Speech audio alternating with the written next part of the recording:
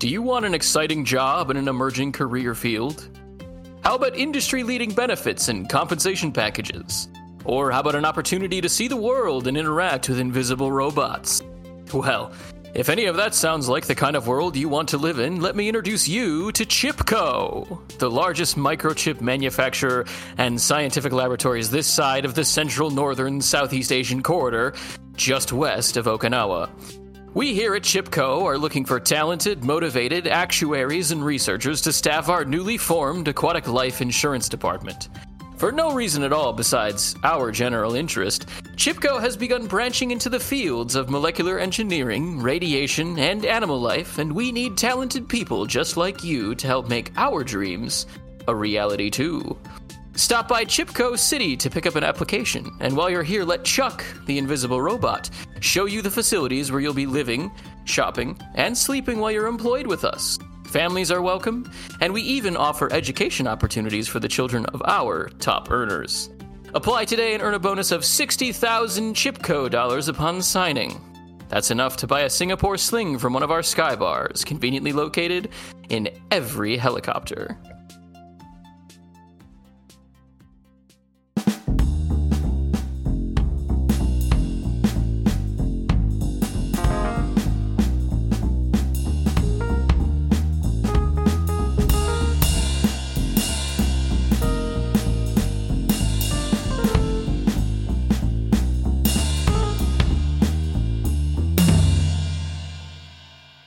And thank you for joining us in Mapping the Zone, a podcast dedicated to informal discussion of the works and context of Thomas Pynchon. My name is Kate, and I'm one of the co-hosts. My name is Cody. I'm Luke. And I'm Will. And this week we're going to be beginning our discussion on Chapter 9.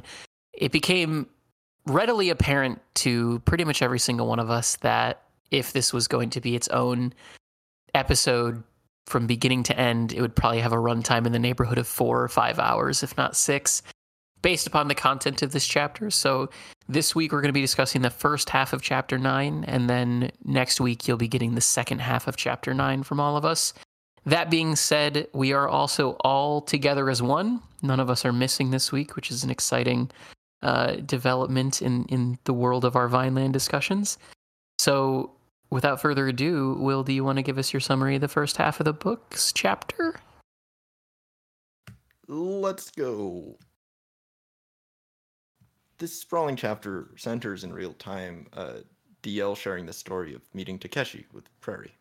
She'd been hounded by Ralph Wavone for some time, with him looking to use her ninjet skills for the cleanup of Rockvond, particularly the vibrating palm, or as it's known in Western film, the ninja death touch. After a convoluted method of trying to lose herself, DL is kidnapped suddenly and shipped to Japan to be auctioned off as a white slave. Just as she begins to settle into her new role, she's sold off to some mysterious agent who's working for none other than Wavone himself, who won't settle for anyone less acquainted with Vond for the assassination. Dressed as a Frenesi stand-in, complete with colored contact lenses, she awaits her Mark's arrival.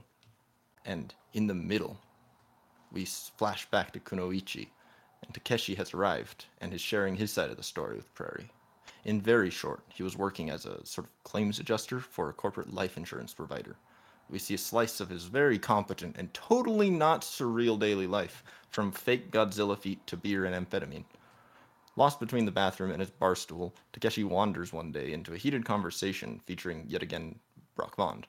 Suddenly, his usefulness rapidly identified Takeshi is in the back of a car, serving as a body double for Brock. He's sent into the back room of a gentleman's club, and there, the blinded Chastain and utterly befuddled Fumimoto do what each of them came to get done. The vibrating palm apparently requires deep familiarity with the target, so fortunately, DL flees immediately. And we see as Ralph Wavone speaks to one of his conspirators about how that damn Brock Vond is some sort of roadrunner. Thank you, as always, Will, for that. What did everyone think of not the whole chapter, obviously, but this first section of Chapter 9?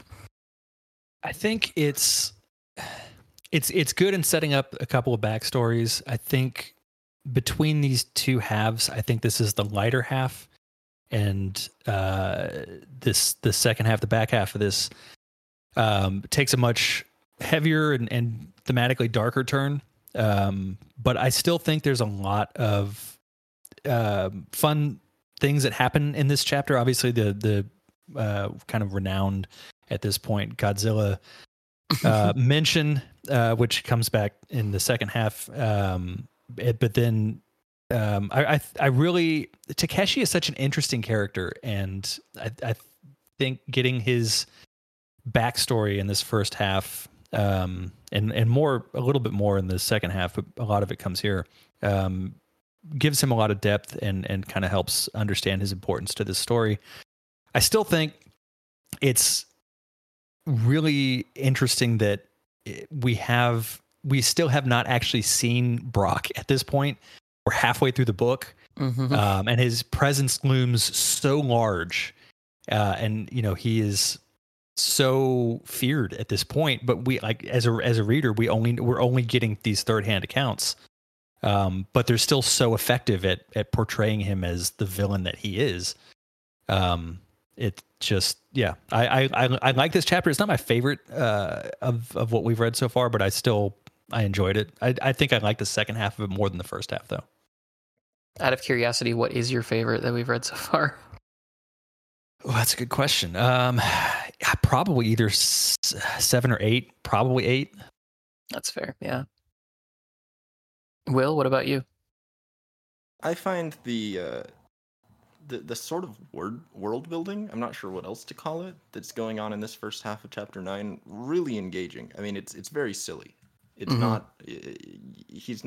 Pynchon is not sitting around crafting like some fantasy type world, but just the little touches to make the reality of this book slightly different from ours. Pretty fun. I think that the way that we see DL and Takeshi kind of frame themselves through this first half of the chapter is really compelling. And while I do find it hard to keep from slipping into discussion of the second half, I'll endeavor.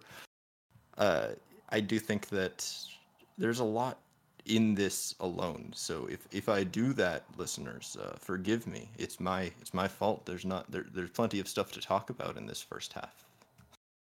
But also, in theory, you should have read chapter 9 if you're even listening to this episode. So Yeah. I feel like this would be a very weird show to listen to if you weren't actually reading or have read the book. No, I did just mean that, if you get frustrated that I'm not staying on topic, you're frustrated with me. Luke, what about you? What did you think of the first half of this chapter? So this chapter is probably my favorite chapter in the book. That may change by the time we get to the end.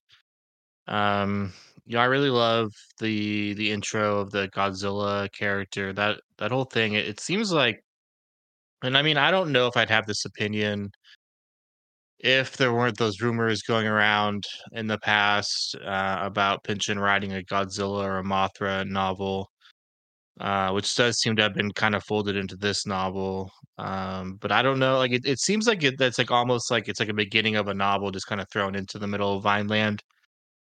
Um, where it seems like we're almost like starting a completely different book at that during that section. I mean, it's I guess in the chat before this one we get some stuff set in Okinawa, but most of this book is set in California.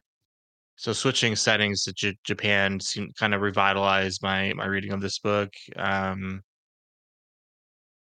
Yeah, I really love these chapters. This chapter, the first half of this chapter. I mean, maybe I like the second half of the chapter about the same. But the first half, there's a lot to like. I mean, the opening thing with I mean, we'll probably get to this, but I find it really funny that DL is being forced to eat like plastic shrimp, I think. Andy, And yeah. yeah, in the opening of this chapter, there's a lot of kind of absurdity in this chapter that's really nice. even Takeshi's constant drug taking is pretty funny. The fact that he doesn't sleep and he's constantly popping pills and stuff is really funny to me. Um, yeah, I mean, I don't, and the whole Takeshi and DL's little encounter is well done, I think. I love the Takeshi character in general. Um, Especially in this chapter. He's a really entertaining protagonist. He's really entertaining to follow around. Um, his dialogue is generally really, really stylized and fun to read. Um, and there is some darkness in this first half of this chapter too. It's not really treated like the auction scene is for most authors. I think they wouldn't treat it so lightly as Pynchon does. DL is shown as trying to make the best of it. But she's basically being human trafficked, Mm-hmm. which is not necessarily a super light topic, especially in 2023. But Pynchon kind of portrays it as maybe not a joke, but as s- he kind of focuses on the absurdity of it.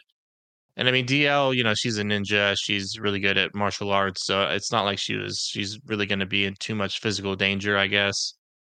Um, But there's some sadness in this chapter too. I mean, there's the girl that DL encounters who I want to say is from like Laos or something. I don't think it's Laos, but it was some Southeast Asian country that I can't remember the exact quote, but it's something about like how she was stolen from a village that no one she'll ever encounter for the rest of her life has any idea exists, and nobody will say anything to her for the next few days. And it's a nice mixture of kind of really depressing stuff and kind of more absurd, um, a more absurd tone.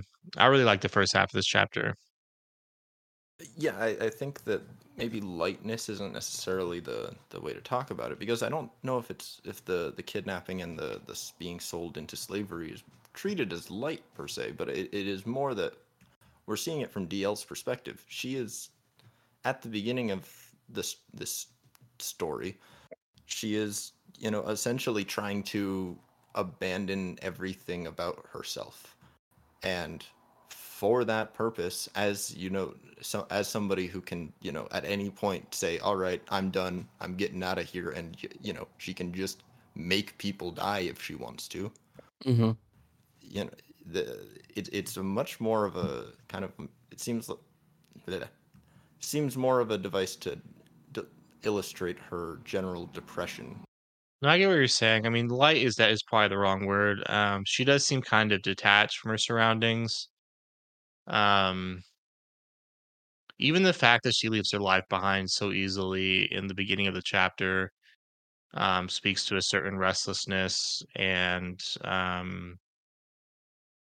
detachment, I guess. And I mean, Eastern religion, which we all talked about last week, is related to martial arts.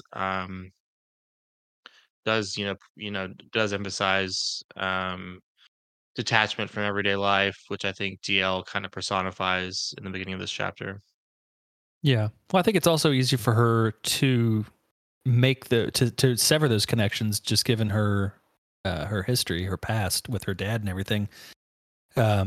She kind of had to be put into that position to where she has to be able to detach from the people that are close to her at any given moment and just be able to get up and go. Well, I was going to say it isn't even necessarily just that. 'Cause that's certainly a part of it from a practicality standpoint of what she can use her martial arts training for, but also the reality of why she decided to become this martial arts master, and this very tough woman was largely because of how her dad behaved, and her dad's like very like just straight up evil manner of being that she was never allowed to confront in the way that she was hoping to. And so like we do look at DL as this amazing, badass character, because that is absolutely what she is, but at the end of the day, the reasoning behind the initial impetus to become who she is did not pan out for her. And now she's finding herself in a position where she is being sought out to kill people for the mob, which just, I mean, I think thinking about that historicity of where she came from, why she did what she did, and where that's led her, that would make you pretty depressed. Yeah. Oh, Like, for yeah, sure. definitely. And it's not overt on the page. Like, they don't, Pynchon doesn't, just put it right in your face that this is why she feels this way. It's something that you have to infer by thinking about it. And you really probably wouldn't even think about why she's doing it if, when she is eventually caught by Ralph, she doesn't say that line, I wanted a vacation from my life. That's a very depressed person explanation for behavior like that. Yeah, and one of the scenes we do see in this first half is it in the first half with Frenzy? It is, right? Am I crazy? Which scene? Yeah. Well, the one where she's talking about Superman. Yeah, that's in the first half. For some reason, I cannot find anything I'm looking for right now in terms of the book. It's when she runs away to Ohio. Anyway, but there's even, I'm not going to say more covertly placed, but as quietly mentioned is the fact that, DL is clearly, maybe it's platonic, but clearly in love with Frenzy. Mm-hmm. I don't think it's platonic. It's not. I don't platonic. either. I don't it's either. pretty explicitly stated in the last chapter. I'm pretty explicit? Kind of. It was very loosely implied, I thought, because that's how I read it. But again, interpretation. Perhaps to a gentleman of the straight world persuasion. Well, yeah, but my other straight guys read it is all I'm saying. Trying to not alienate 90% of our audience. That's fair. As a homosexual female, it's pretty obvious. No, I get it. I get it. I'm just saying it's not literally explicit. Anywho, point is, she's lost the love of her life. By the end of this book, it's made pretty clear. Frenzy was the love of DL's life, and it's truly something that she cannot handle. And she's running away from the sense of defeat for not standing up to her father, and she ends up with Frenzy, and Frenzy runs off and gets with Brock Fond, and now she's just kind of going through the motions. And then she gets kidnapped. Why not? Screw it. She wasn't doing anything anyway. I think another part of her biography that is important here is the fact that she was an army brat and is probably used to moving around a lot as a kid. I was not personally an army brat, but I've come across, I've been friends with some, had been coworkers with some, and they tend to be a little bit more kind of adaptable when it comes to their living situation and stuff like that. So I do think that that's another aspect of her biography that comes into play in this chapter. Yeah, that's for sure. So the really kind of moving from overall impressions to sort of the events at hand, like, Ralph Wavone, who we've gotten to know as a gentleman of business and leisure in the previous chapters, comes and visits her when he is still a mafioso. And the thing that I found particularly interesting about this scene, it's a small moment, but when Brock, in a very, TV tropey way, slides a photograph over to this hitman that he's looking to contract, he explains that the reason why he hates Brock Fond is because Brock Fond has gone from working in his previous department to drug enforcement. Like, that's where he seems to think his next big paycheck or big break as an FBI agent or a federale is really at. And I think this is an interesting detail. This could be another one of these crazy conspiracy corners that's not actually crazy, nor a conspiracy, nor a corner, as we've had over the course of going through this book. But I think it's interesting that this is somebody that we're initially introduced to as seemingly a legitimate businessman, but who clearly has not always been that way. Same with the rest of the kind of mafia party. But in these chapters, it's very clear that, you know, this is from a time when he was in the mafia. But specifically, the issue he's upset with Brock is that he's now doing drug enforcement, which, as the book says, is a problem for his friends. And if you know anything about like the history of organized crime in the United States, drugs was really what kind of destroyed it in the like late 70s, 80s, and then a little bit in the 90s. Like when, because it used to be that, you know, the mob never involved themselves in the drug trade. That was the one thing they didn't do. And then as soon as they started to get involved with the drug trade, that was when a lot of them, you know, went to jail, and a lot of these big RICO cases were finally, you know, successful in breaking up the different crime families that exist in the U.S. And so the fact that that is mentioned, and then just a little bit further in time, we see that Ralph really has no option but to go legitimate, you know, so to speak, I think is another interesting piece of just pinch on understanding history from all these different angles, and including these small elements to build a more complete picture of who these people are and how they've ended up in the position that they're in. Yeah, I can't add anything to that. I mean, you summarized it perfectly.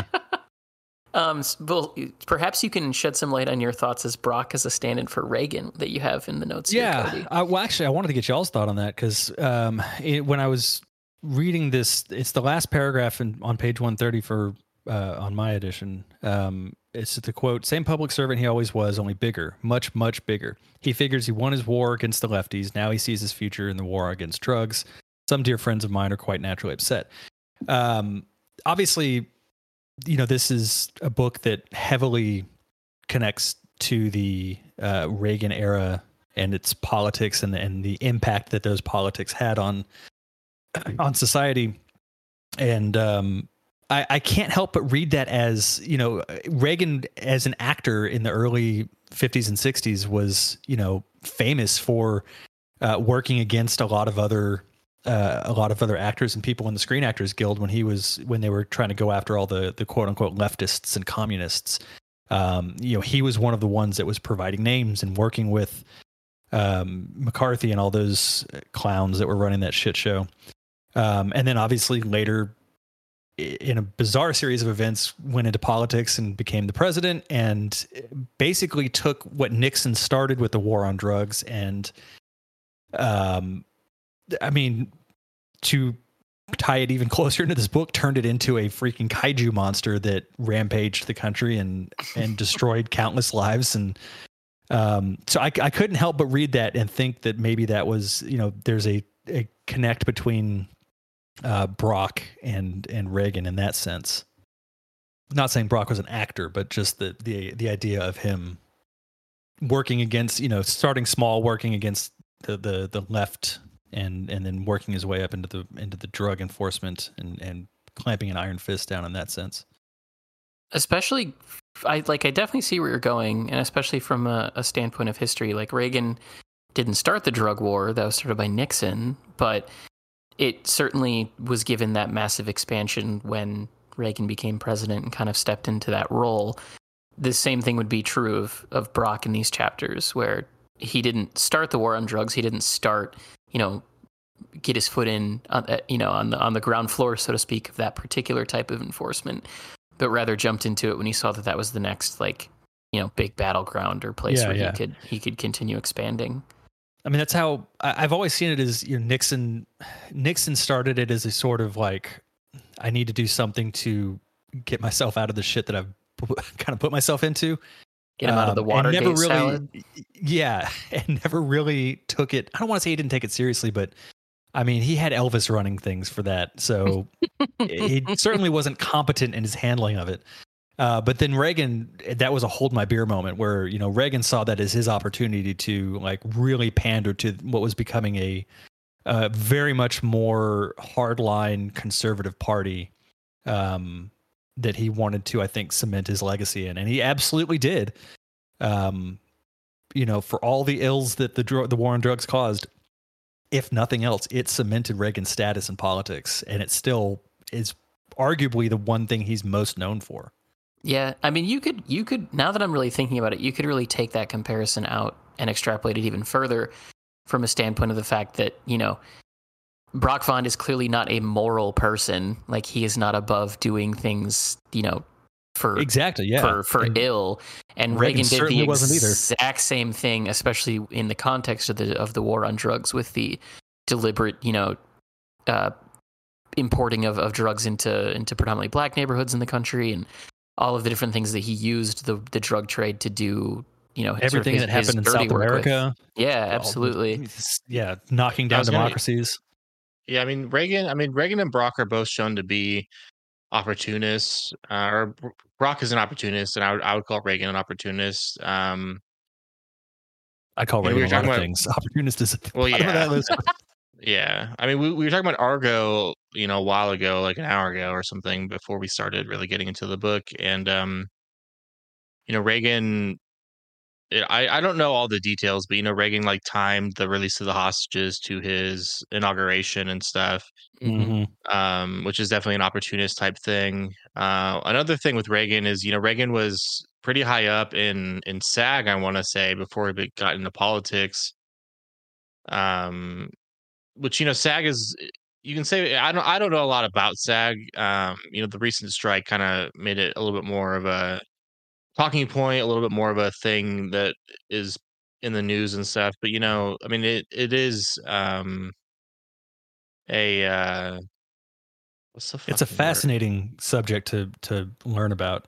Um, well, I think we talked about it a few episodes ago. I posted a link in Twitter to a video that Maggie May-Fish did about the Hollywood blacklist and everything. And there's a big section in there on Reagan and his role and all of that. So if anyone's unfamiliar with that, I would say go watch that because it's a really good explanation of what happened. Yeah, and I just wanted to run through a really quick summary of the reason why you're seeing that as that particular line of same public servant he always was as resonant with Reagan for any fellow youths who might not be familiar with his whole history, because most people like under the age of 30 at this point just aren't going to have been aware that he was even the governor of California. Yeah. But very brief timeline. In 1947, he became the president of the Screen Actors Guild, and was involved in the Hollywood blacklist of outing supposed communist sympathizers to the FBI. And later, in 1966, he won the election to become the governor of California. And at that point, if you look into the history of gun control in California, that is when it all starts. And it all starts because Reagan begins to crack down on the public carry of firearms, specifically by black people.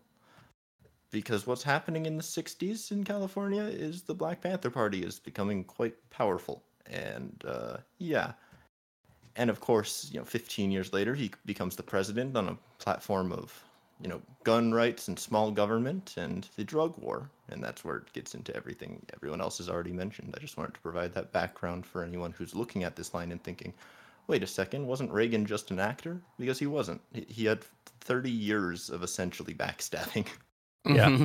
Well, and that whole situation with the Black Panther Party and the power that they gained that scared a lot of white Republicans is a very, very common thread through a lot of pensions, especially early work, especially like Gravity's Rainbow ties into some of that in the fact that it was being written at the time that all that was happening.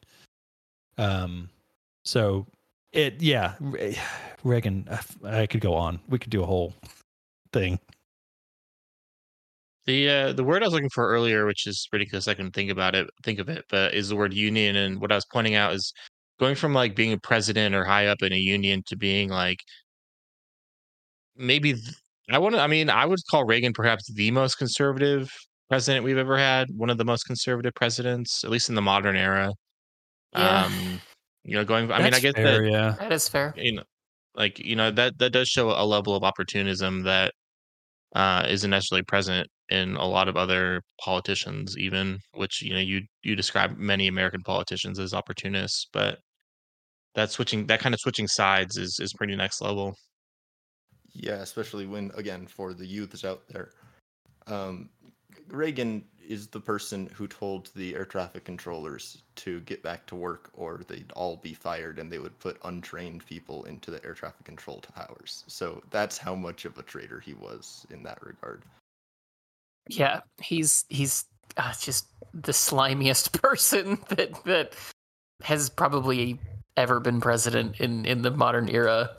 And it's like, I really can't emphasize enough how much what he did set the groundwork for where we are now. Like that, and that's what I think a lot of what Vineland is getting at too. Granted, 30 years ago, was that the moves that were happening between the 60s and the 80s by, not just Reagan, but the people that were backing him and that he was backing, absolutely shaped the way things went for a long time. And I think Vineland is very prescient in knowing that it wasn't going to stop in 1990, that it was going to keep reverberating throughout a long period of American history. Yeah, I mean, this book was published only 6 years after the time period in which the events are taking place in. So it's very clear that was something he was thinking about as he was writing it and inevitably publishing it. So that kind of brings us to, DL's decision to decide to run away instead of immediately take on this job to go execute Brock Fond. And we've already kind of talked about some of the background, kind of character work for why she does that and where her mental state is at. But what about this actual portion where she's kind of traversing different areas of the country and trying to make a different life for herself? Did we have any thoughts? What did you guys think about this portion before she goes off to the auction? I really like this part.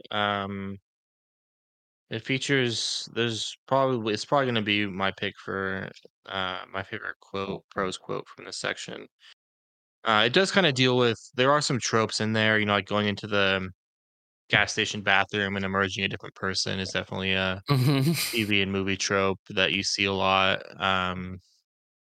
I really enjoyed the description of her shopping for like pastel clothes. To make herself, like, not more just invisible. not just pastel, but vibrantly pastel, which I love as a Yeah. description that Pynchon uses. But even just like everything about her, like she in like living in Columbus, which I want to say is Ohio. Yeah. That whole description of her completely changing her life and kind of I think she's called a small town spinster pursuing a perfectly diminished life. Leaving everything behind and becoming just kind of another American woman who, has never been interviewed by Agro World and is just kind of, I think she's depicted as working in an office maybe. I just really love that whole thing. Yeah, I agree. Yeah, she's doing typing and filing is what Pynchon says. Which that might be, now that I think about it, that might be a Confederacy of Dunces reference. I mean, maybe like a very small one, but that's what Ignatius does in Confederacy of Dunces at the factory. That just now occurred to me. But I know like all the stuff about Clark Kent and Lois Lane, and how like being Clark Kent was like Superman's vacation from himself. I found very poignant and cool and just not really something that I'm not really, I like comic books. I've read some comic books, not so much Superman comic books besides like maybe one or two, like collections of them, but not very many. But I'm not really big on, I don't really know like a lot of like, I don't really know even if there is like theory about comic books and that kind of stuff. There is, The way that there is. Yeah, I'm sure that there is. I mean, especially on the internet, but I've never seen discussions of Clark Kent being like a vacation for Superman, and um especially I really like that, especially in the context of, I think it's framed as like an argument between her and Fernesi about it. Am I correct about that? Like she's like remembering back. She's recounting it to Prairie, but within the scene, she's talking to someone who worked at, I think, the newspaper building that she worked next to, if I remember correctly, is where she's within the actual scene itself telling that quote to? I think she's talking to Frenzy. I think, she? yeah, Okay. I think so. I think what it's supposed to be is she's like ruminating on it while she's doing her work. At the Oh, violin. yeah. I also just love that she becomes like a regular at a bar and just like talks to other regulars at the bar. I always love it when characters do that, when they just like disappear and become normal people and just pick a bar to start going to and become a regular. I don't know why I love that trope, but um it's always entertained me a lot.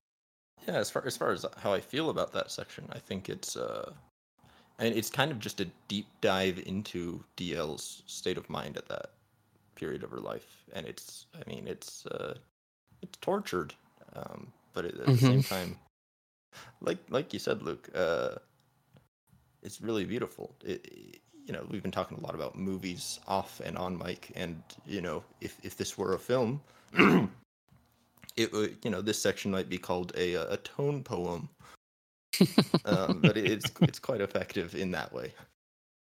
Was that a genuine throat clear, or was that It was an ironic throat clear. okay.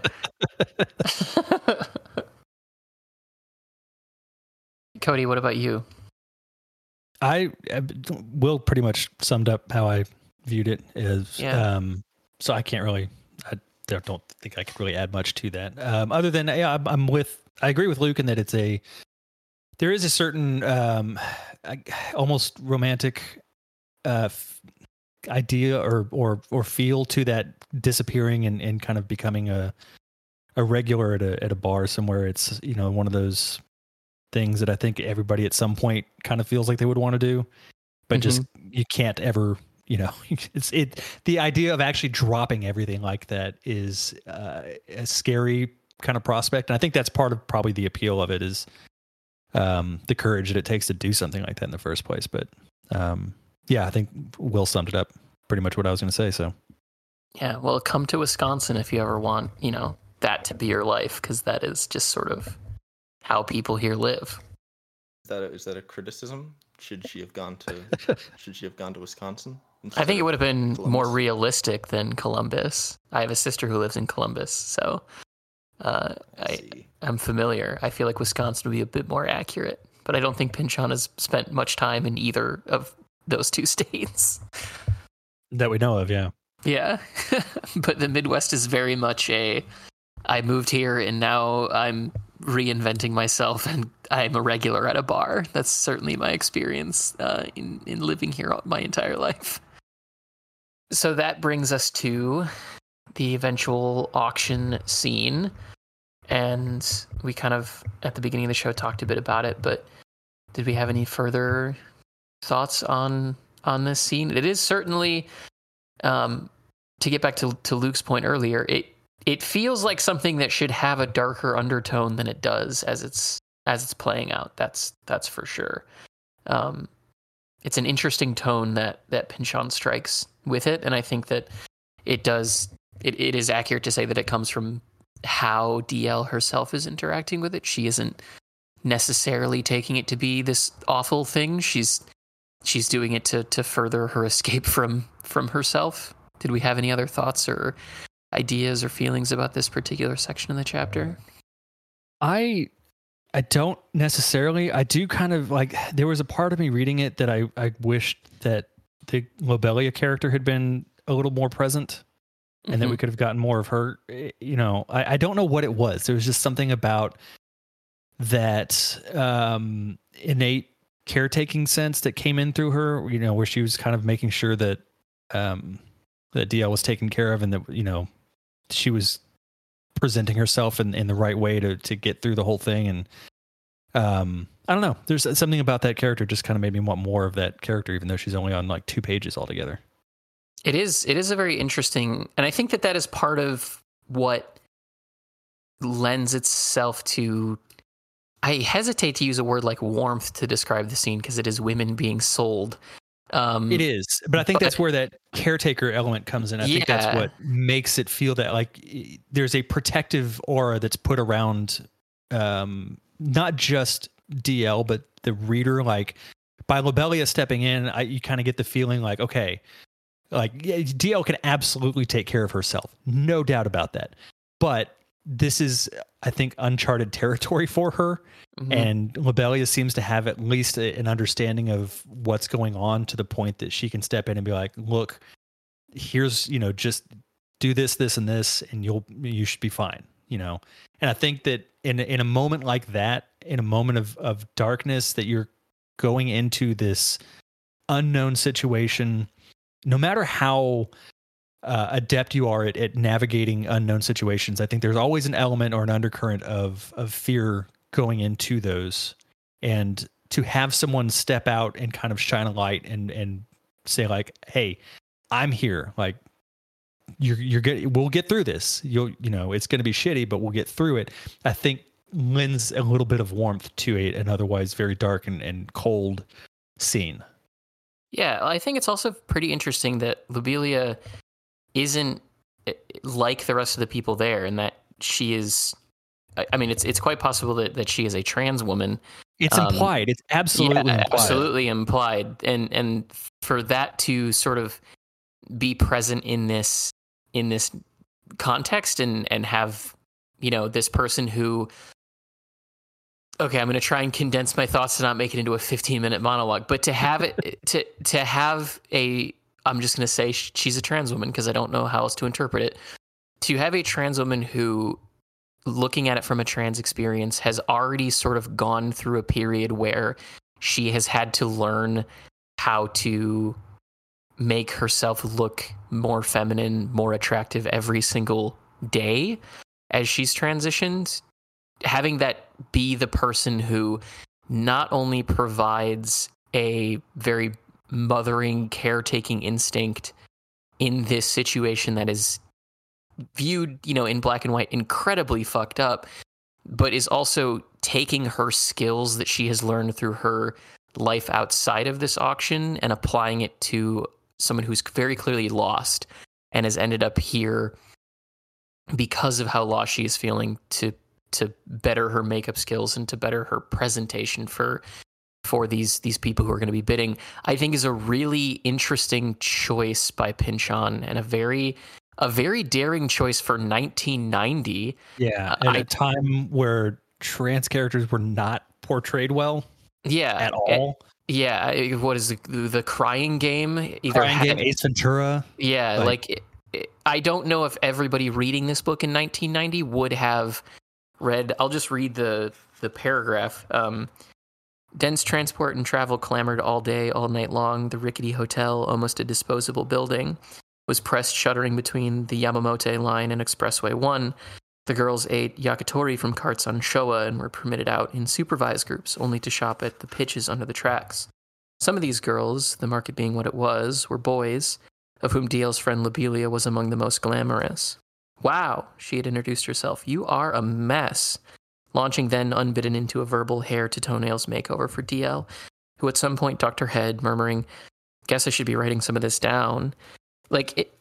I don't know if everybody in 1990 would have understood what Pynchon was implying in that paragraph. Yeah.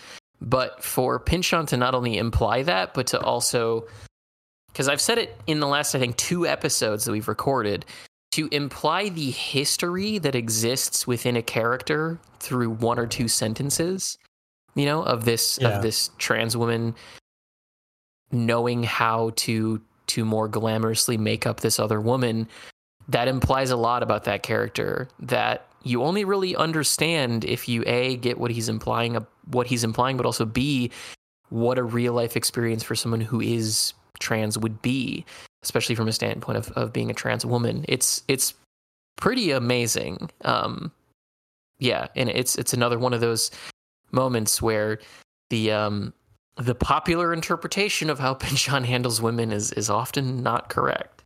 Yeah. Or at least unfair. Yeah. But yeah, and again, I think for this coming out the time it did Lobelia is not a major character, but to have the portrayal of a trans woman that way, like humanizing it, she's not portrayed as anything but a human being, was at the time almost unheard of, honestly. Because that was, as we mentioned, with Crying Game and Ace Ventura, and I'm sure there's a couple we're missing. representation in that sense was not a thing, really. I think the only other portrayal of a trans woman in popular culture at that time would have been Twin Peaks. I can't think of any other. I think Dallas had a trans woman on there, but I don't think they handled it well. If I remember correctly, I don't remember Dallas well enough. I think it was Dallas. But yeah, we've come a long way, not far enough, but a lot of progress has been made since 1990, and I was glad to see that it was handled the way it was. Definitely. If this is something that, by the way, because I understand the demographics that Pynchon mostly appeals to, if you are someone who doesn't have a lot of understanding of why this is a big deal, or of like what Cody and I have referenced with The Crying Game, or, you know, Ace Ventura, all that, there is an excellent documentary on Netflix called Disclosure that was executive produced that was good, by Laverne Cox, that goes into a lot of the portrayal of not just LGBT people, but specifically trans people in media at the time. I'd highly recommend that as a good overview of what we're talking about, and how this sort of starkly stands in contrast to that. I don't know if the quote you read really says what you're saying. But more seriously, I think that a lot of the you hesitated, but I do think warmth is the right way to phrase it. The warmth in this section is coming from this camaraderie, and it's it's the same kind of camaraderie that comes out of those cultish, abusive games that we talked about in the last couple episodes. True. Like it's not a good thing, but it's there, and sometimes it's all you have as a human. And I think that the way that it's portrayed is very I don't know about realistic. I've never been up for auction, so I can't say about realism, but it feels believable. And beyond that, I think that there's one phrase in particular that really outlines what's going on here, and it's DL remembering beauty contest interviews back on the childhood tube. And, you know, there's been a lot more conversation since 1990 about beauty pageants, and especially the American phenomenon of childhood beauty pageants, which I don't think is, I misread this the first time. I actually thought it was talking about childhood beauty pageants. But yeah, no, anyway. This is something that is part of American culture, is this kind of putting women on an auction block. Even if you're not actually buying them, the attitude is there. We have a script for it, and that's what DL's able to lean into. And that's scary. Yep, that's for sure. So assuming that there's nothing else to add, DL is purchased by none other than Ralph Wavone, and is sped to their hotel room that has been rented, where there was a very good bit of just sort of, I think, character work that was included in her car ride over to the hotel, where she looks at the orchid corsage and realizes that this is the first time she's ever been given one of those, because at no point in her life did she ever attend any, proms or homecomings or dances or anything like that. Like, that is such a devastating, that was a line that really stopped me in my tracks of the inherent sadness that exists there. Not that there's anything wrong with skipping dances when you're in school, but the idea that the first time she would be receiving flowers from a date like that would be in this situation where she's been purchased from what is effectively an auction for, prostitution, but with the expectation that not only is she going to sleep with this guy, but is also going to kill people for him. Like, that is such a speaking of a connection back to beauty pageants and childhood beauty pageants and all of that, like, it's such an innocent thing that most people associate with their younger years when you're in high school and when you go to prom with whoever, you're dating at the time. And for her to receive it so much later in her life speaks to A, the things that she gave up in pursuit of martial arts, but also B, it was something that, without overextending a simple line, it was something that really hit me as I read it. Yeah, that line does stand out in terms of fleshing out the character of DL and kind of going back to, I want to say it's the chapter before this about her backstory, Mm-hmm. and how, she was skipping school and wasn't really doing a lot of typical childhood. She didn't, do a lot of typical childhood milestones, I guess. And it does kind of speak to how, she seems to spend most of her life in more male dominated spaces. Oh, and there's a silver lining in that sentence.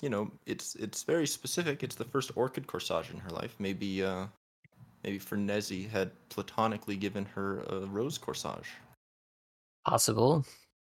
You never know. You never know. I think Fernezi also had feelings for DL. It's just a joke, just to be clear. Yeah. Oh no, I know. But like there's an alternate universe where Pynchon wrote a sapphic romance between the two of them after she hopped on that motorcycle. And yeah, I wouldn't be surprised if that was written and just left out of the book. Yeah.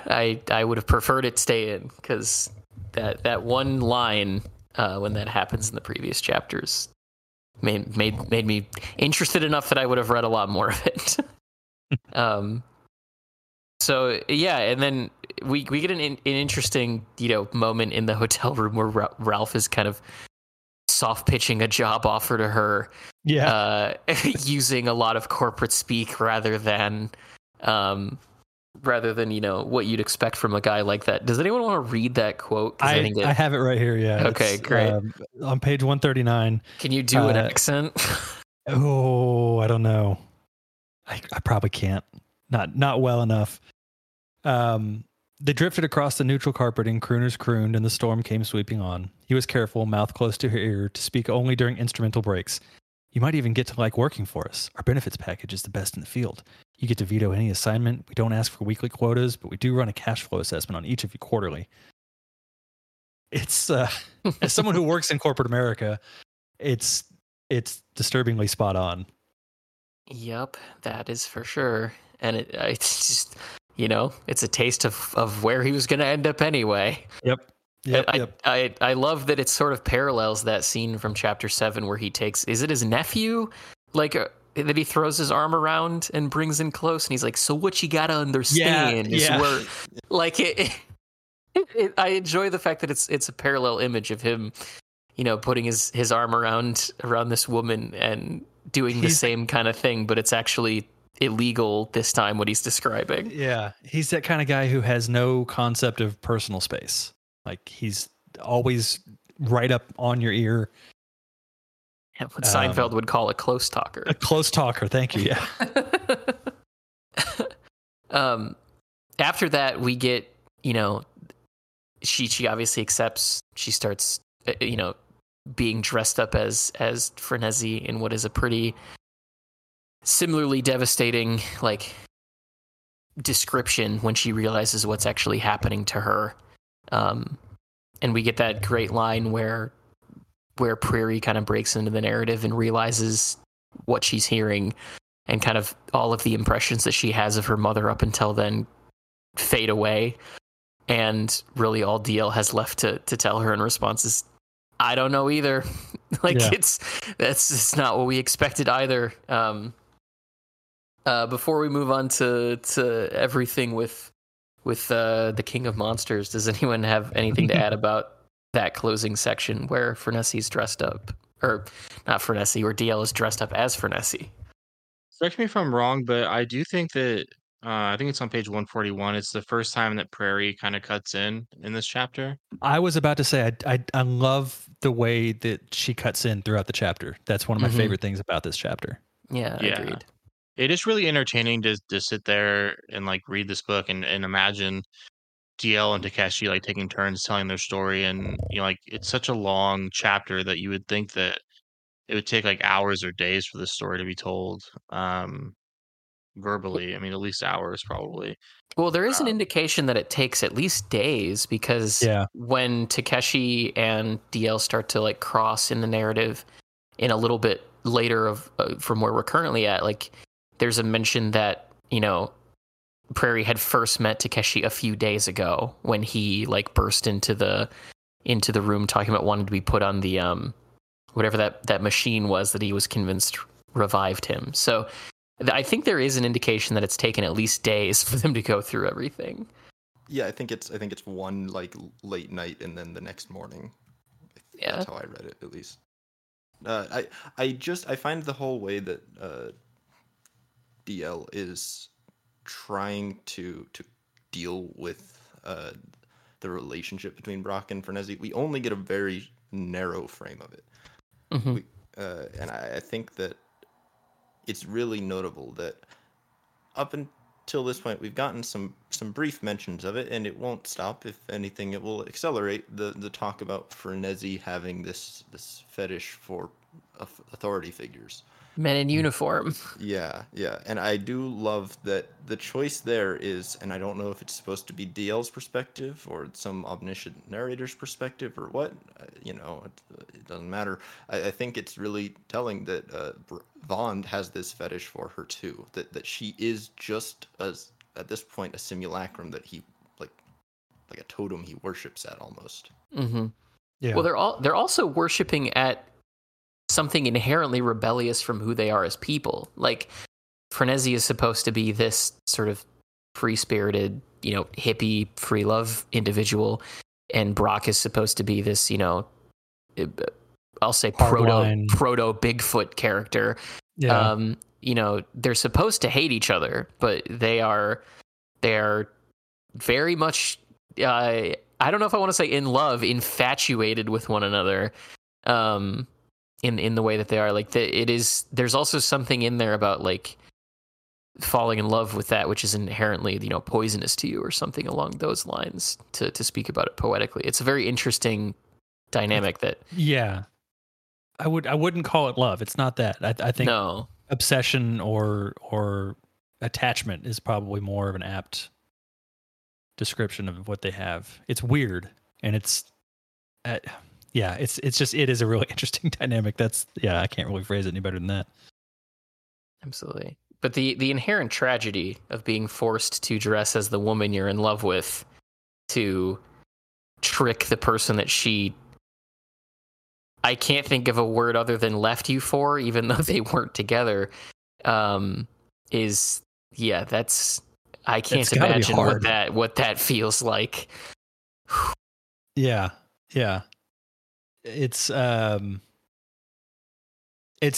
an enviable position that DL's put into, for sure. Mm-hmm. And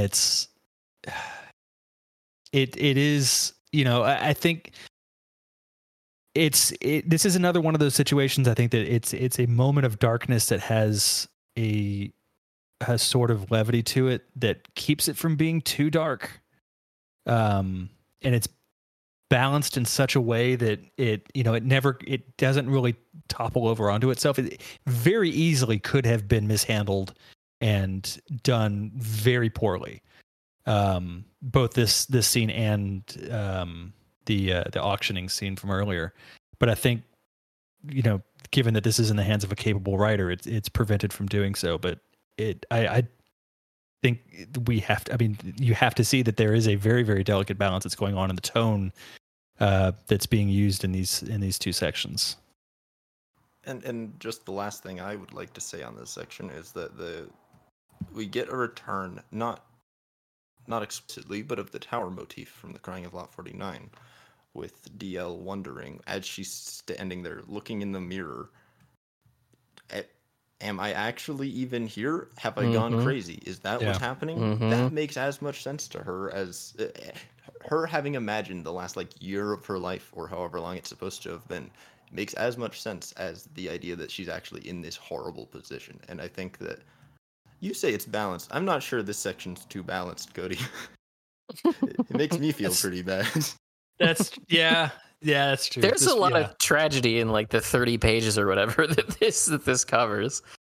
Yeah, I'm glad somebody else brought that up so that I wasn't the only person who noticed that. But it isn't even necessarily just the tower motif, which you've nailed on the head, but it is this repeating. I talked about it a lot when we were covering Crying About 49, obviously, but it's this repeating idea that oftentimes when these women that pinch on rights do what they think is supposed to give them agency or control actually leads them in a opposite direction, or they start to kind of press at the boundaries of what they're supposed to have access to, I guess is how I'll put it.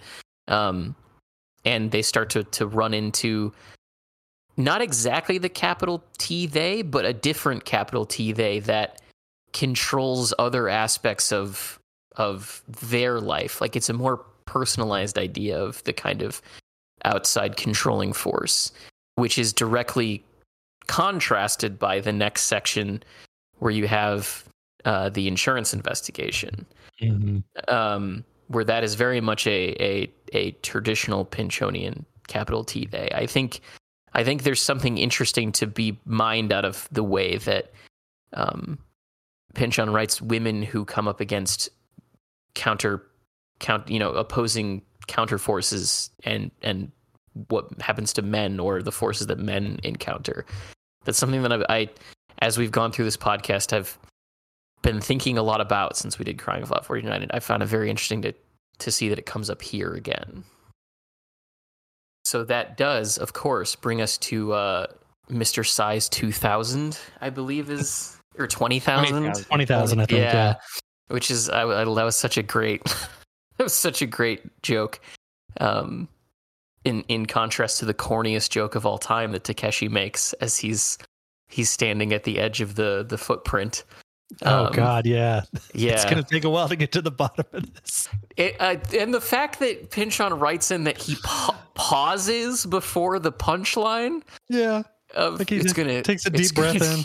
It's gonna take a while to get to the bottom of this one. It's just so corny, but I loved it.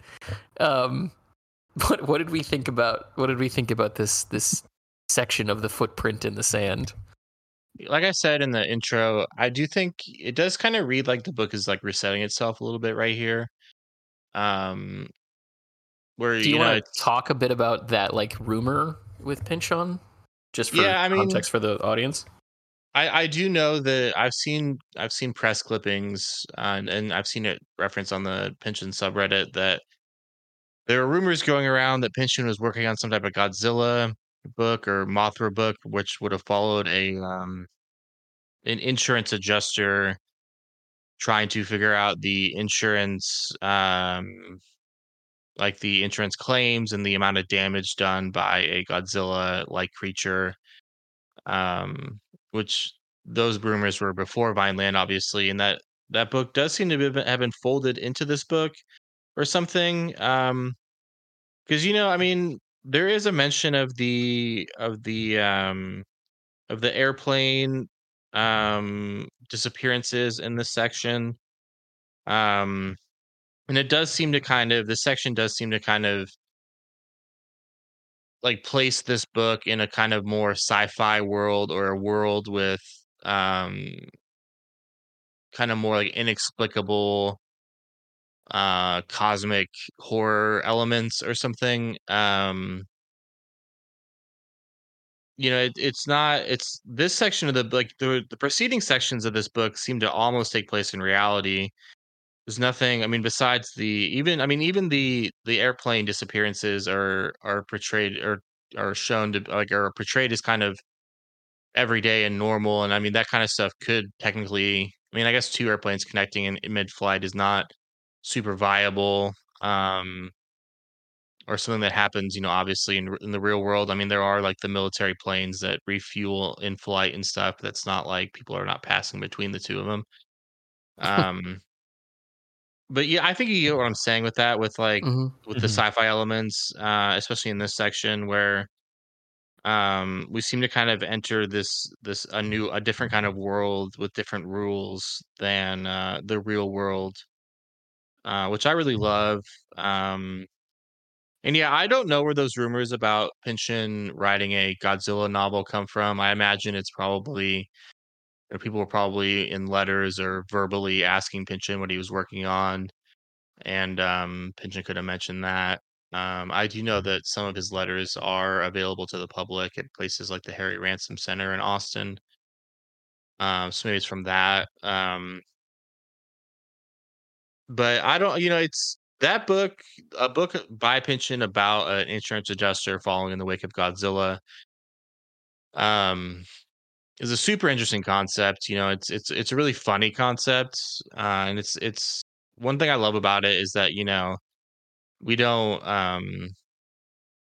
in the real world, if there were Godzillas and King Kongs and Mothras and all this stuff, that would be an aspect of um their appearances and their destruction is, you know, people claiming insurance on it. Although I imagine it would probably be filed under acts of God or something. It Yeah. does bring to Force mind, majeure. Yeah.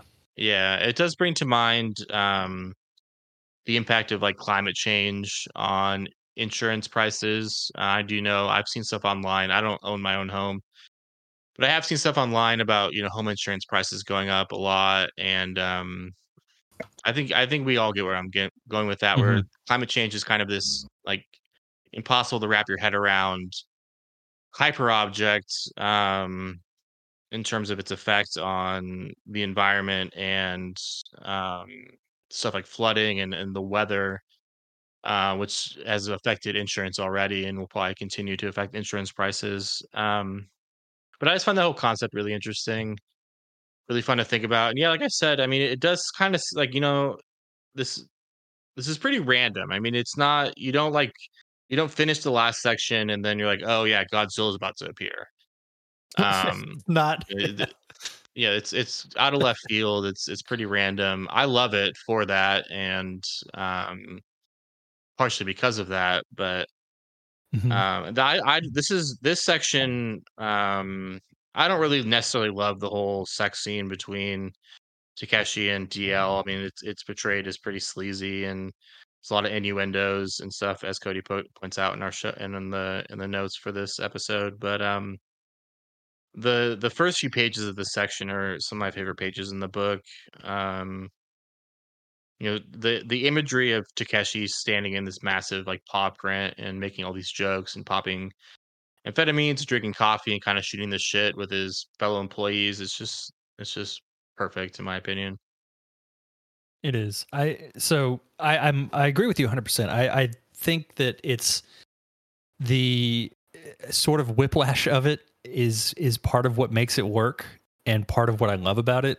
And part of what I love about just Pynchon in general is his ability to seamlessly blend fantasy and sci-fi elements into his work and into in a way that it doesn't feel like it's being like shoehorned in or it's being made too big of a deal of. It's just always kind of this subtle insert that just makes it work enough to keep it in there.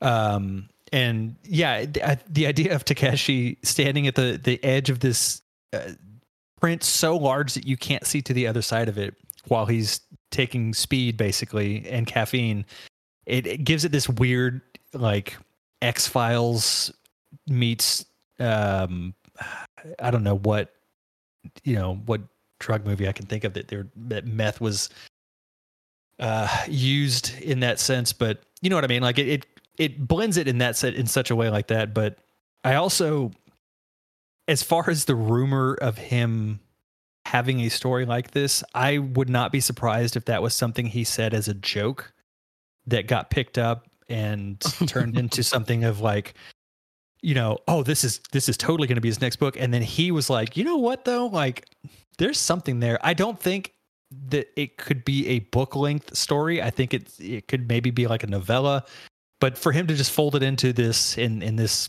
part here, and then a little bit later on in the chapter, I think works out pretty well. But I mean, given that he also made a fake book title for, what was it, the John Larroquette show in the mid 90s.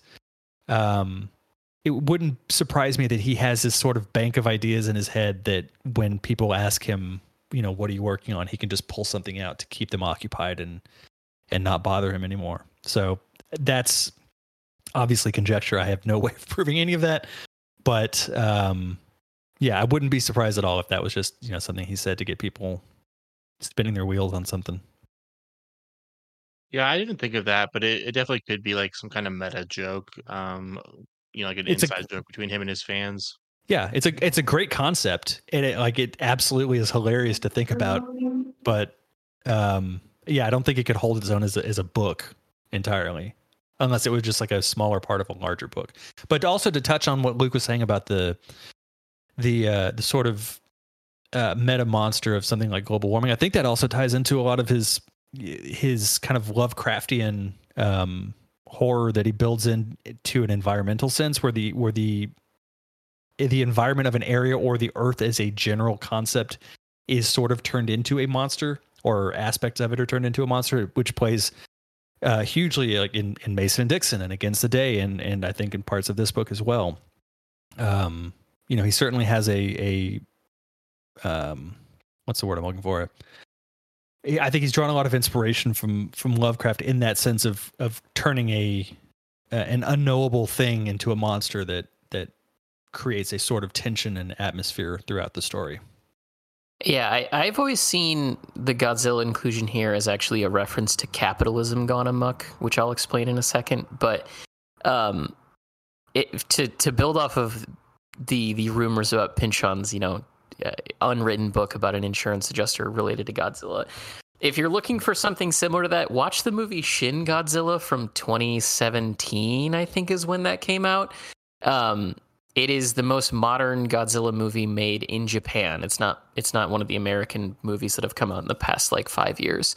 And it is specifically about what would happen if Godzilla did, come into the real world that we live in now. Like, how would bureaucracy respond to a monster attack? And it is a inherently comedic film because it is basically these completely incompetent bureaucrats trying to do the same thing that they would do with like a construction project from a state-sponsored perspective to a giant lizard that is actively rampaging through Tokyo. And it's so funny, and it's a great satire of like the failings of modern government and all of that. So obviously not quite the same thing as an insurance adjuster, but certainly in the same spirit as that. Yeah. So if none of our listeners have seen Shin Godzilla, please go see it. It's excellent. Well worth your time. The thing that I've always, and this is again another one of those moments where this could be just me, completely talking out my ass about it. But as I was reading through it this time, what kind of struck me is like, okay, why would Godzilla be included here? Why that specifically? Because it's a very, like, even though it doesn't ever use the word, right, it's very obvious what Pynchon is making an allusion towards. Right. So what did Godzilla represent? If you go back to the original sort of production of the film and where that came from, Godzilla was certainly an allegory for the nuclear bomb, which in and of itself was an allegory for sort of the military-industrial complex running amok to the point where it reached sort of the end game, so to speak, of what that industry could be. This idea of nuclear power, nuclear weapons. Where do you go from there? And in reality, there is nowhere to go from there. There's larger nuclear weapons, but that's basically it. And so Godzilla is seen as sort of the destructive end point of something like the military-industrial complex in that original context. What struck me this time going through it as a significantly older person than the last time I read this book was that it is specifically in reference to a company that seems to have hit the end point of capitalist innovation and corporatism run amok, in that there is Chipko City, where it is such a large campus that this company owns and operates that it is its own city that has a rail line stop that presumably workers not only get off to work at, but probably also live there as well. So Pynchon deliberately is giving us this company that has reached the upper echelon of what a company can be, which in that phrasing of Chipko City certainly recalls a lot of thoughts about like company towns that paid their employees in scrip. And, you were expected to live there and work there and bring your family there and also, pay in company cash and all of that. Not only that, but we also get the idea that this company has purchased a insurance policy for something like Godzilla just before this happens. So that if you're going to take like conspiracy element to it could be pointing to the fact that Chipko, just like the atomic bomb tests in the original films, created the monster that eventually stepped on its building and bought the insurance policy ahead of time to save itself the money of losing the facility that was closest to wherever this creature was made. So what it is that I kind of, and again, this could be a crazy conspiracy corner moment, what I see coming out of this is Pynchon saying that it isn't just the military industrial complex anymore that can lead to such destruction. It is now also corporatism that can get there too without the aid of the military industrial complex. If Chipko did indeed create the Godzilla that stepped on it, and that's how they had the forewarning that they would need the insurance rider, then they are capable of something just as largely destructive as something that used to be only reserved for military power. And that is certainly a element of this novel that would jive with the corporatism and mass consumer expansion of the 1980s that is certainly present throughout the entirety of this book and that we have talked about over the course of, all of the episodes that we have recorded on this book. So that's really where I personally land on this inclusion there. And, I don't know if everyone is going to agree with me on that or if that's crazy, but that's really where I came away from this reading on with its inclusion here in chapter 9. I absolutely, that tracks 100% for me. I think y'all are barking at nothing. Seems like nonsense to me. Why would Chipko have a helicopter with a model of Godzilla's foot on the bottom? If they had anything to do with it, huh? Why would they put that target on their back? It certainly couldn't be an indication of their sheer bravery. Let's call it that. It's definitely no. They are completely innocent of any wrongdoing here. You're right. You're right. I apologize. I would never imply something to say that Chipko is nothing but a good, honorable, upstanding member of its community. Chipko is excellent. I think we found out who's also sponsoring Will. As if that Big Aspect wasn't paying enough money for him. He needed to seek out another one. Yep. So I will say, to back up just a little bit in terms of the book, right around the time we switched to Takeshi, and I think that the sheer quantity of dextroamphetamine and later on in the chapter, and I think this is relevant because obviously he's telling the story afterwards to Prairie. He's taking like a weird mix of meth and barbiturates and random other tranquilizers. From the point where Takeshi's story takes over, I really do have a very hard time piecing together any of these events in any coherent fashion. And that at the beginning of this episode, I was very tempted to say that this is one of my favorite sections of the book, but I realized that it's kind of hard to say that it's one of my favorite sections when it's one of the only parts that I can confidently say I don't understand very much of.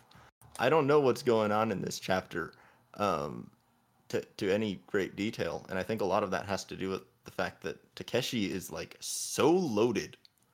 Like it's inconceivable how loaded he is. I mean, he's on so much dextroamphetamine that he's standing around in the middle of his job, surveying this giant footprint, and he's like, screw it. Let's just get on the helicopter and get out of here. I'm done.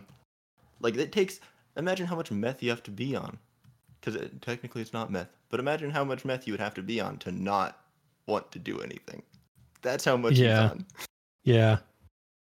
No, and you're right about the sort of I don't want to say hallucinatory, but there is I had a really difficult time also kind of keeping up with what was happening and when throughout these chapters, and I do think that's on purpose. But yeah, it is very much a sort of whirlwind of events and shifting time frames and POVs and whatnot. So it is a lot to keep up with. Yeah, and I think, well, I also think to kind of reinforce that point, I think it's telling that this is one of the sequences from the book that gets talked about more than any other. Like, for sure. When it comes just to sort of random discussions about Vineland that you'll see pop up on the Reddit or, you know, on other communities, sort of that Pinchon is a frequent flyer in. This Godzilla King of Monsters section seems to be one of the things that people talk about the most often. So there's a lot of intrigue around it as a whole. I think that another way to look at it too would be more so when he gets on the helicopter and starts reminiscing about the Himalayan job that they're talking about, and where he has that line. I'm actually gonna try and find it because I think that will help reinforce my point here. The quote I was looking for is from 146, where it says, "Same as the Himalayan incident, they looked at each other, the two weary old hands, feeling as usual like jungle indigenous going in after a firefight to scavenge brass for pennies a ton. Far above them, some planet-wide struggle had been going on for years, power accumulating, lives worth less, personnel changing, still governed by the rules of gang war and blood feud, though it had far outgrown them in scale. Chipko was up to their eyeballs, and it looked like the professor might have been fading some of the action. Nothing surprised either Takeshi or Minoru by now about the game, in which the everyday pieces were pirate ships of the stratosphere and Himalayas were held for ransom." I think that quote kind of, A, sums up some of what Vineland represents as a book, but also B, also reinforces what the whole thing with the Godzilla footprint is and why I think so many people are trying to figure out the meaning behind it. Obviously, I've just expounded my theory, but it seems as though Vineland, you know, whereas in a lot of other Pinchon books take that capital T they and the counterforce and all of that and kind of give you a bit more of a window into it, Vineland really seems like one of Pinchon's books that operates from the lowest possible level of things happening to people and they don't really understand why or really where it's coming from. I mean, when you think of the introduction with Zoid, all of the action that is affecting his life is happening off screen, so to speak, and he's just kind of trying to navigate his way through that. And then when you move into the next phase with the backstory of Frenesi and all the stuff now with DL, like the motivations for a lot of that stuff we don't know. The reader hasn't been told at this point in the story. And so it's this effect of like something is causing all of that. Something is causing Frenesi to be, you know, very much opposite of the person people think she is. Something is causing, you know, Ralph Wavone and DL to constantly run into each other. Something is causing Brock to constantly not be ensnared in these traps and to be the roadrunner he is. And then you have this scene where this person has been called in to figure out what has happened with like literally what seems to be a creation of, you know, a corporatocracy that has the possibility to destroy, you know, a whole city, looking at it from a magnified perspective of like the Godzilla movies. And there's no explanation there either. And then you have this brief aside where you get the perspective of somebody who's been on the ground floor of all of that. Like, I know there's something bigger going on here, and I've been, you know, I've seen maybe some windows into it, but I don't know what any of it means. I know that probably these people are involved in it, but there's not going to be any answer as to why these things are happening. There's not going to be any answer to what the powers that be are actually attempting to do. And I think that by using such an extreme example of like this Godzilla footprint, and especially coming off the back of like how quickly the narrative shifts, to go back to what Luke said when we started talking about this portion, I think Pinchon is transposing that feeling directly on the reader. Of if the reader was in this position, they would feel the exact same way as this character and as how they currently are feeling reading it. This is clearly important. It clearly indicates a lot of things about, you know, power, who really controls power, you know, who is really in charge of things behind the scenes, and especially that idea of like where Himalayan mountains are for ransom. Like, it gets to the idea of how much power is really at stake there. But there's no answer. There's no answer for the character. There's no answer for the reader. They just have to accept that there are things they don't have access to, and the powerlessness that comes with that.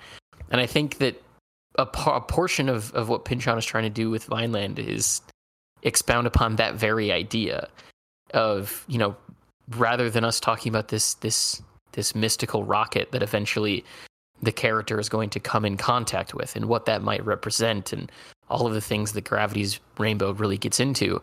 This is about just the experience of someone coming close to being in contact with all of that, but with none of the answers to any of it. And I think that this is just sort of a microcosm of that concept. I can even take your conspiratorial reading even further. I think that there's a lot to be read into that section on terror management, because one other facet of Godzilla that you left out, because I imagine because it's pretty dicey to talk about, is Japanese nationalism, and none of us know enough to talk about that. No, I sure don't. But it's a big old deal. It's a big old deal. Go educate yourself if you're not aware of the implications of Japanese nationalism in Godzilla. But this is a company that is named after an American, term, chip for computer silicon wafer. And it's this company that has, they've implied that maybe they created this giant demon monster. Maybe they just happened to find Godzilla under the water in time to get that, what do they call it, floater on top of their contract. But maybe they just crushed the building in such a conspicuous way that nobody would assume that it was a fraud. Like, regardless of whether there was a giant amphibious dinosaur of sorts, that they might have just written off this building as like some stupid, like, extreme mockery of, businesses burning down their headquarters and stuff to recoup the loss.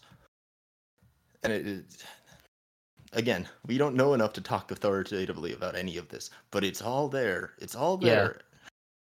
Yeah. And I was just going to bring it back to the V2 in Gravity's Rainbow. Yeah. So much of that is about terror management, and so much of the atomic bomb is about terror management, and that's what this reads as to me. Well, and especially speaking on the terror management specifically, like when they are talking about Chipko City a little bit later, they do make a reference to the idea that the only reason that these buildings have roofs is so that nobody can see the horrors that they're perpetrating inside. Like, there is a very specific call out that while this company on the outside is making silicone computer chips, they are clearly up to other stuff. So the idea that they would destroy the building because of maybe something else that was inside of it, and this is a way that they're using as a way to cover it up, is certainly, there is certainly something to be drawn out of that. Especially, and like, I'm reminded of the Chernobyl nuclear disaster, in that there were firemen who showed up to that not knowing what it was and were just picking up pieces of graphite that were moments ago inside a nuclear reactor core, to the fact that these insurance adjusters or techs, as Takeshi refers to them as, some of them are wandering around with radiation meters. And when the helicopter initially shows up, it mentions that several of them just point a radiation meter at it to like measure what it might be. And then, of course, you have this other person, as Luke mentioned, picking up something random in the rubble, and they have them having this conversation about it. So there is absolutely enough of a reading there to go from a terror management perspective to look at. There could have been something else they were doing in this building and needed to get rid of it, and perhaps doing this was going to be easier to explain, or lock up something bureaucratically forever so that it never came out. That is absolutely a valid way to look at it too, Will. Well, and you've brought to my mind the elephant's foot, the physical mass of radioactive material that basically bubbled into a mass in the middle of the Chernobyl power plant. And I think this kind of goes into the whole like the Eastern Bloc thing that Luke was pointing to. all these ideas link back together. How do people not like this book?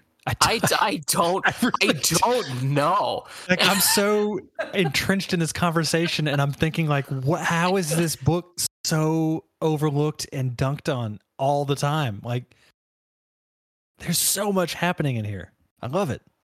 It did take 4 of us to piece that all together. But still, like, that's the thing. It's like if a larger conversation can be had, and if just honestly just between the two of you extrapolating out what you just did, it like though when you think of having a larger scale conversation and the amount of things that can be pulled from this text, it blows my mind that this book does not get the love that it deserves. Yeah, no, I agree completely. And I think that, I think not to claim that like Mapping the Zone, a podcast that has existed since March of 2023, is going to prove to be some kind of amazing literary achievement for the world. But like, without a concerted effort to really dig into the material and talk about it, you end up with this reality where people like read through a Godzilla section like that and then go, well, I don't know what any of that means. I'll ask other people. And then everyone else just went, I don't know what that means either. And then just kind of moved on. And I think part of that is the fact that this book is certainly written from a different perspective. Like I just talked about a little bit ago, from a standpoint of you're given less access to the man behind the curtain, so to speak, with this book. Events happen and characters experience that event, and then it is left up to both the characters and the reader to figure out what that may mean. Whereas that doesn't exist quite so much in some of the other books that Pynchon went into. He's focusing more on the human experience of navigating through a world that I believe it was Will who extrapolated at the end of Crying of Love 49, where God is dead and the other masters that have taken his place are unwilling to give divine revelation to the citizenry. Like it is certainly a unique book in Pynchon's canon from that perspective, and that it, I think, has the least amount of access to what's going on behind the scenes of anything. I can't put it any better than that. Yeah. So, if there's nothing else to talk about with Godzilla, I mean, we've only just begun to scratch the surface, I think. Apparently. If no one else has anything else that they want to add, that brings us, of course, to Takeshi's encounter with Brock Fond, and then the subsequent encounter with DL. Yeah, I'm glad that you had the note in here, Cody, about the description of the doors. I'm glad I'm not the only one that felt that way. I remember when I listened to this chapter on audiobook for context for the listener, and to hear the description of Takeshi unlocking a door described that way after he just said to DL, maybe we should skip over the sex part, was both hilarious and also revolting, because it's very clear that Takeshi was making a joke of like, maybe we should skip over the part where the two of us slept together by accident, and then after DL says, no, we can go through it. His immediate response to that was, why don't I describe the action of unlocking a door in the most grotesque way I possibly can? Yeah, it's something else. I do also want to say, just to back up on what you said a minute ago, just to clarify, and Kate, I think you'll need to speak to this because you're the one that experienced. You really only listened to the first half of the chapter on the audiobook. Yeah, I think maybe for anybody else who might have stumbled on that audiobook on Spotify, it may be important to point that out to them.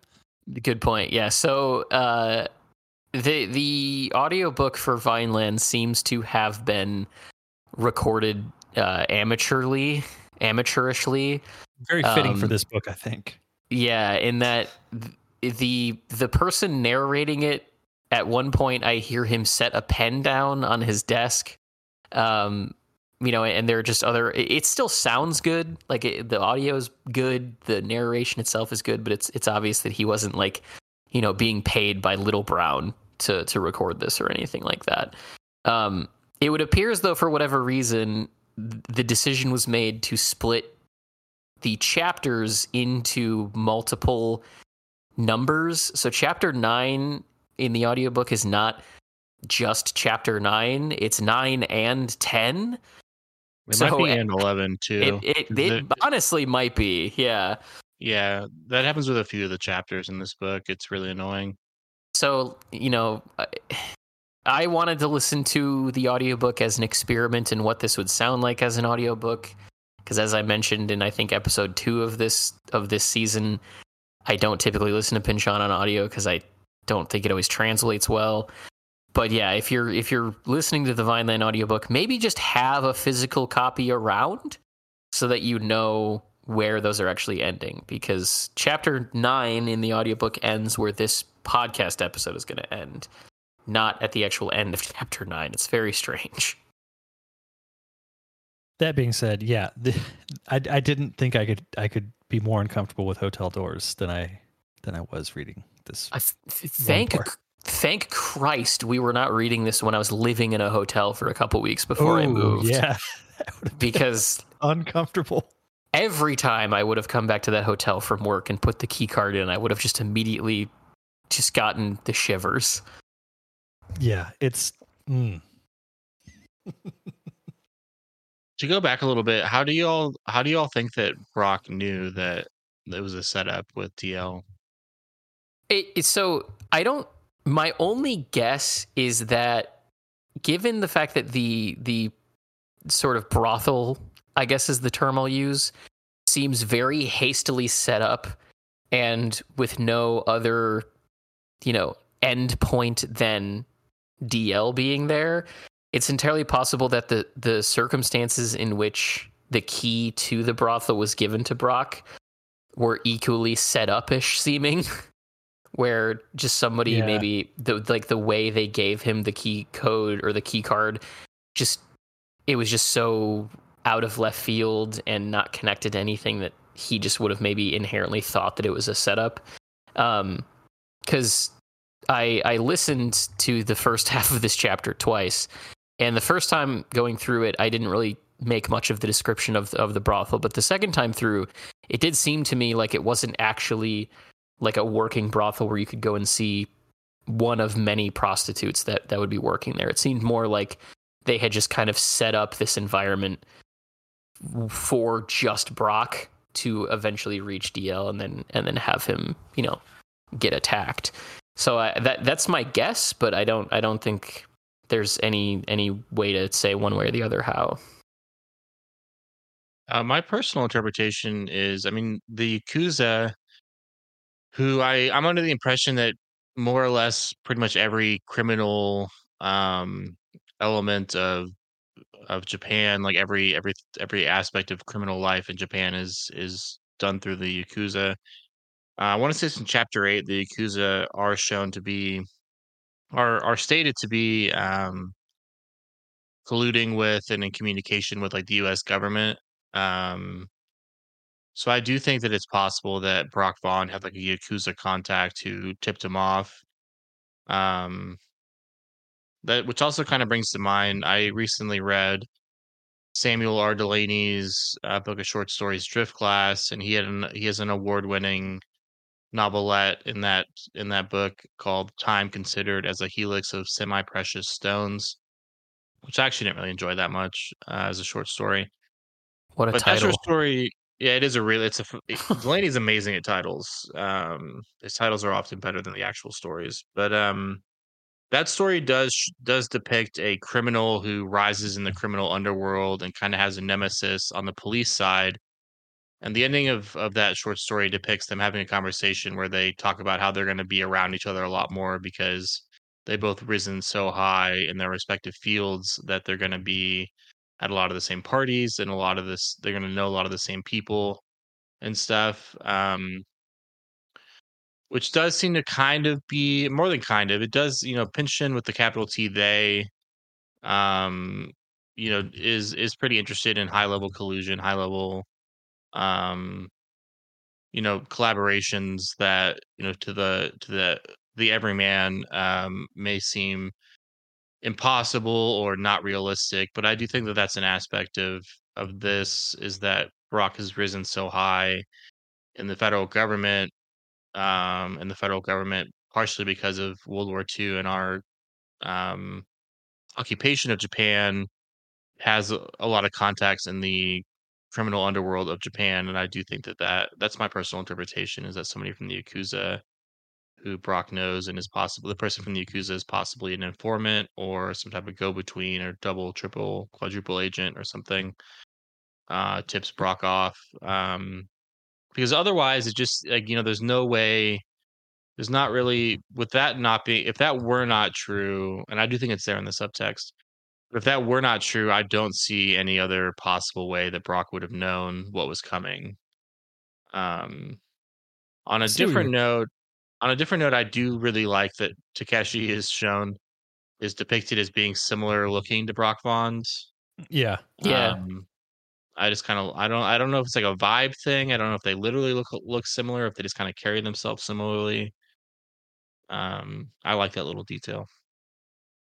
I see where you're coming from with your assessment of how Brock would have known. I think someone in his position could rise high enough in the rankings to where they have almost a sense of omniscience, just given the resources that are available to them and the connections that they would have, that they would, kind of be able to almost know whatever's going on at any given time in any given place. So I absolutely think that's probably what it is here. Yeah, that's a really good call out, Luke. So I beg to differ with all of you. Oh. I don't think this rises to the level of a crazy conspiracy corner that is neither a corner conspiratorial or crazy. I think it's just a...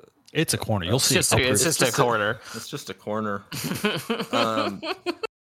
So I'm just going to read basically the only direct information we have about these decisions. Which I'm reading an ebook. Apologies, everyone trying to follow along. I cannot give you a page number. One of them was Brock Vond, who was saying, "We need time to round up some troops. Don't want them to know we found anything out, They'll have their checkpoints between here and there, so what we need now is a plausible head and shoulders in the back seat. Who knows, Roscoe? You may even have to go in there." So I read that as an indication, alongside the general themes of kind of haplessness in the book, as well as, the framing by Wavone as he is the Roadrunner. The Roadrunner is not a genius who sees what the Coyote is planning. The Roadrunner just doesn't fall for the trap. That's true. Yeah. The Roadrunner just goes in a different direction. I see this as maybe indicating that Brock Vond, and this is a suggestion entirely based on no alternatives, because there's no other instance of anything happening in the story. So maybe if I knew more about I guess this would be set in the 70s. Japan. I think 78 is the year that they say. 78. Okay. Yeah, there you go. Yep. Sounds right. So I don't. Maybe if you're an expert on Japanese history in the late 70s, you'll know that there's something to that's a reference to. But maybe Brock Vond is, just there working outside of his position in the FBI as like a fixer for the Japanese government, regarding Chipko, or whatever else. To me, it seems more like they're concerned about being pulled over wherever they're going and having it found out that Brock is not where he's supposed to be, more than actually thinking that the brothel isn't where he wants to go. It seems more like he has a conflict of interests. So what you're saying, to make my second Seinfeld reference of the evening, is that Brock Vond is George Costanza doing the opposite. Oh my God. I actually am not, but I wish I had. Can we also talk about how absurd the name Chipko is? Just as a Delightfully absurd. That's it. Just like DL's character seems to be out of a William Gibson book, so too does Chipko seem like it would be in like a Neil Stephenson or William Gibson I was novel. gonna say, yeah, it definitely feels like Stevenson kind of. Nothing against Stevenson. I like Stevenson, but yeah, it definitely has that feel to it. Yeah, it's more Stevenson than Gibson for me, but yeah, I agree. Yeah, it's definitely that cyberpunk, very post-ironic kind of symbolism. Mm-hmm. So, do we have anything else we want to add to the first half of chapter 9? That kind of brings us to the end because they have their little ill-fated menage a trois, and then DL runs away, and Ralph Wavone makes the comparison to Brock Von being the Roadrunner.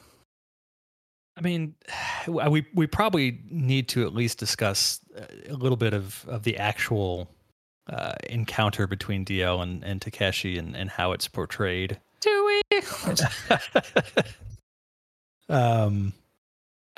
Was it Luke or Will that, or at the beginning, had mentioned the sort of I forget the word that was used. Somebody brought it up earlier and had a good word for the tryst that they. And now my brain is just completely blanked out on me. I don't know.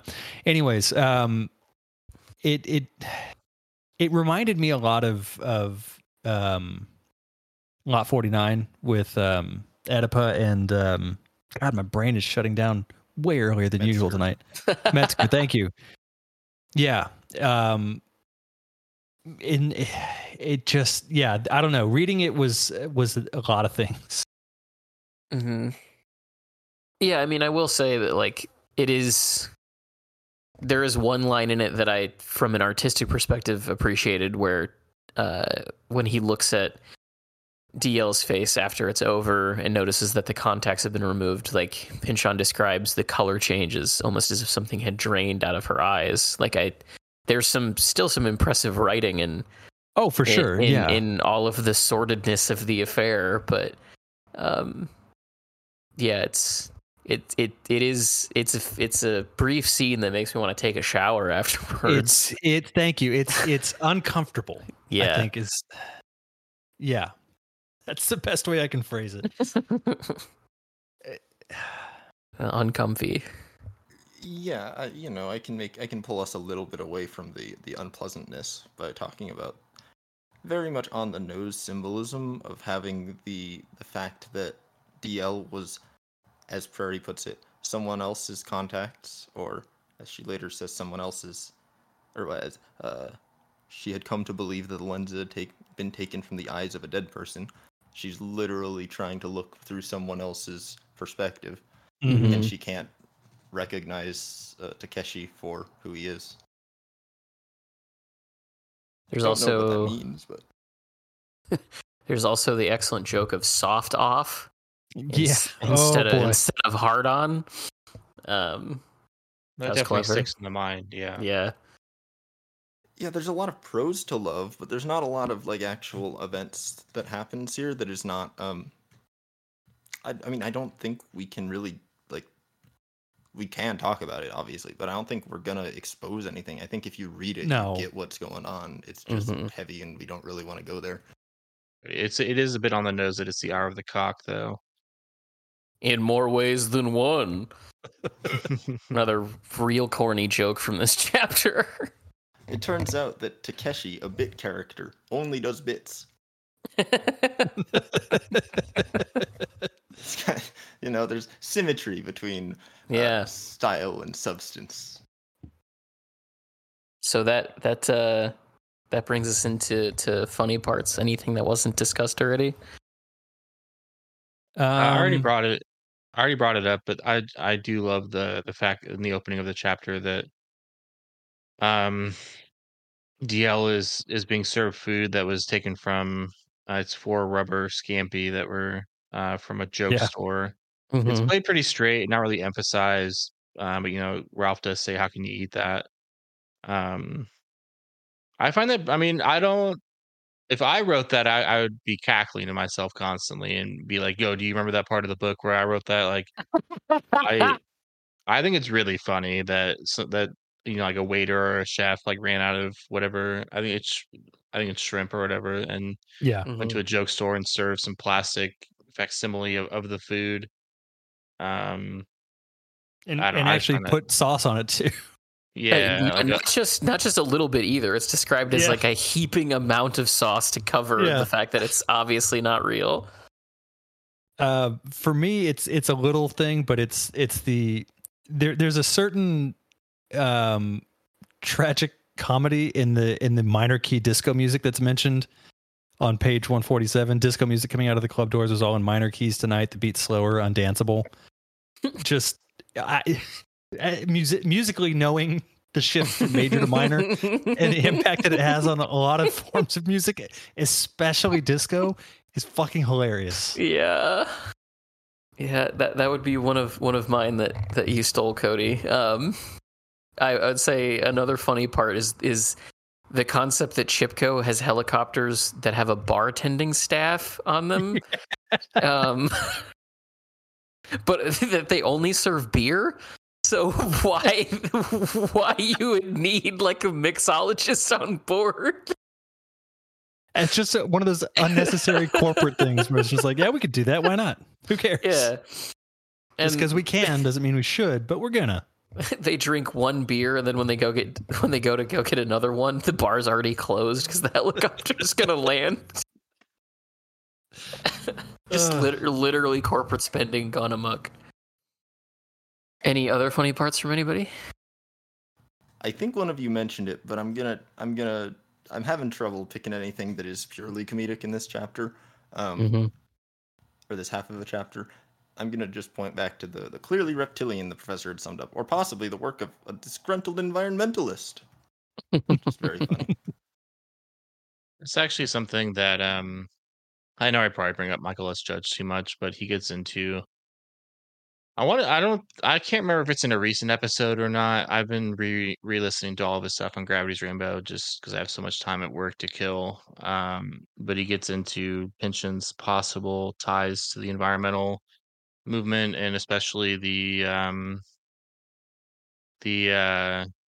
like the more perhaps violent may not be the right word. The more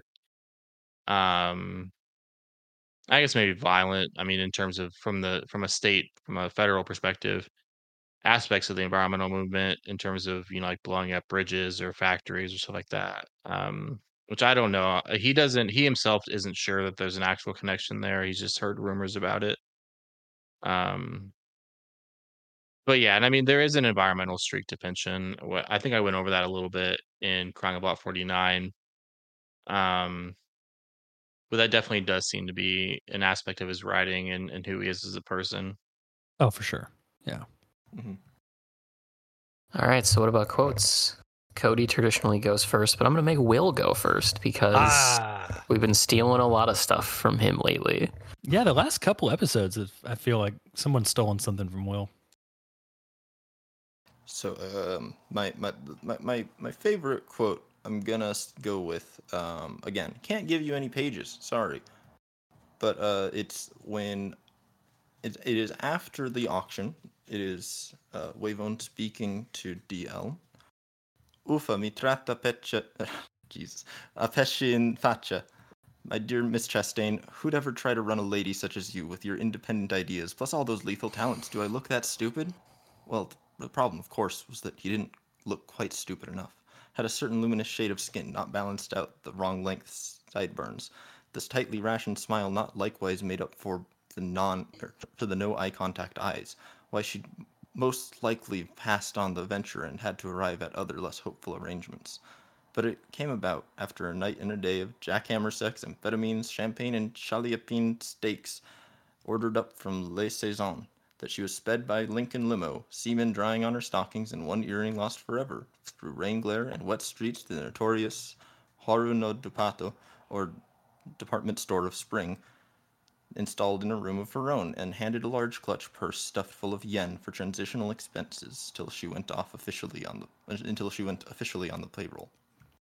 And it's a pretty awful scene, but I think that it does give you exactly kind of like who Ralph Wavone is. Mm-hmm. Yeah. He seems like a caricature up until that moment.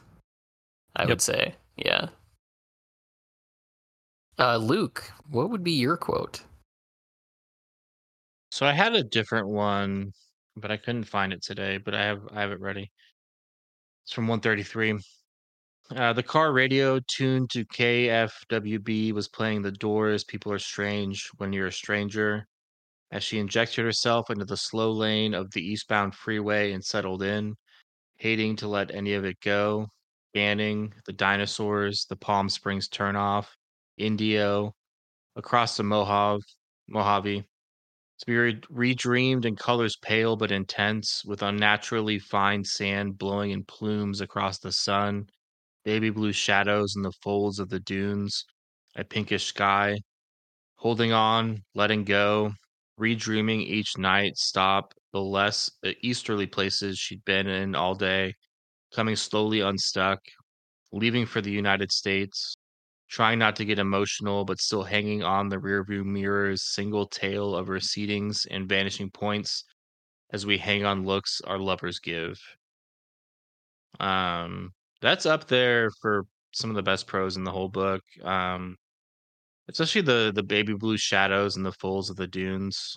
Um, I've never heard shadows described as baby blue, but I do kind of understand what that's getting at in terms of the way that shadows can affect colors in deserts. But yeah, that's probably my favorite prose section from this first half of the chapter. It's an excellent one. My quote comes from the same page, Luke. It says, Columbus must have promised a life that some residual self somewhere in the stifling dark had always wanted. Superman could change back into Clark Kent, she had once confided to Furnessy. Don't underestimate it. Working at the Daily Planet was the Man of Steel's Hawaiian vacation. His Saturday night in town, his marijuana and his opium smoke. And oh, what I wouldn't give. An evening newspaper, any place back in the Midwest.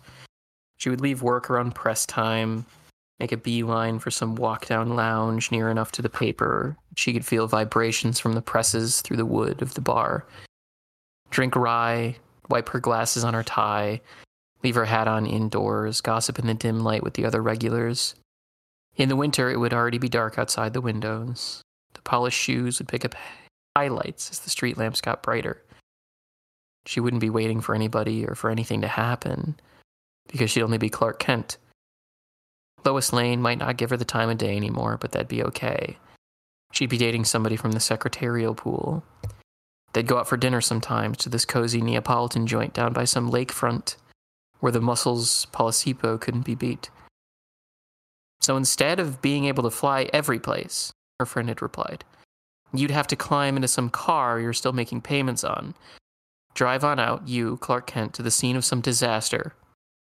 Blood, corpses, flies, teen technicians wandering around stoned, eyewitnesses in shock. Superman never has to get involved with any of that. Why should anyone want to be only mortal? Better to stay an angel. DL, more generous in those days, only thought her friend had missed the point. I picked that quote for a couple of reasons. One, it's a better interpretation of Superman than Quentin Tarantino had in Kill Bill Volume 2.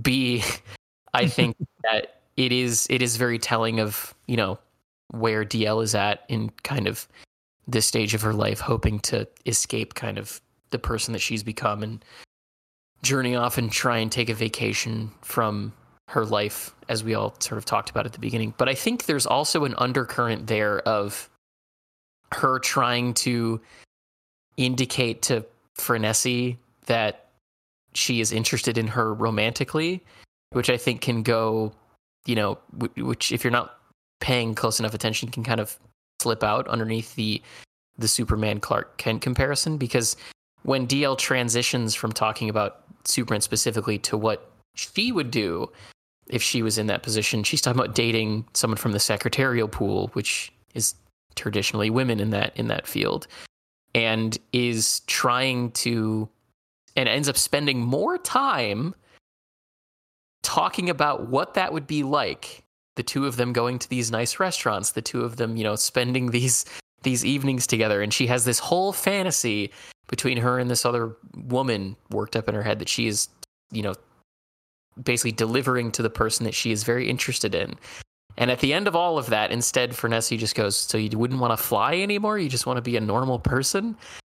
And then, of course, she's missed the point in two ways, in my opinion. She's missed the point from what Fernessi is saying about her taking a vacation from herself, but also her trying to probably illustrate to Fernessi that, you know, she's also looking for a relationship with a woman and is hoping that that person is Fernessi. You liberals. Always looking to shoehorn in a baseless interpretation into classic works of straight fiction. I know. Yeah, I would have taken that if I wasn't like 99% sure that you would.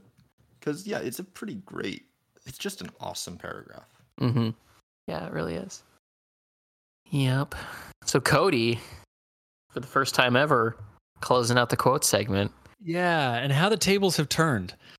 So Will stole my backup quote, and Luke stole my main one.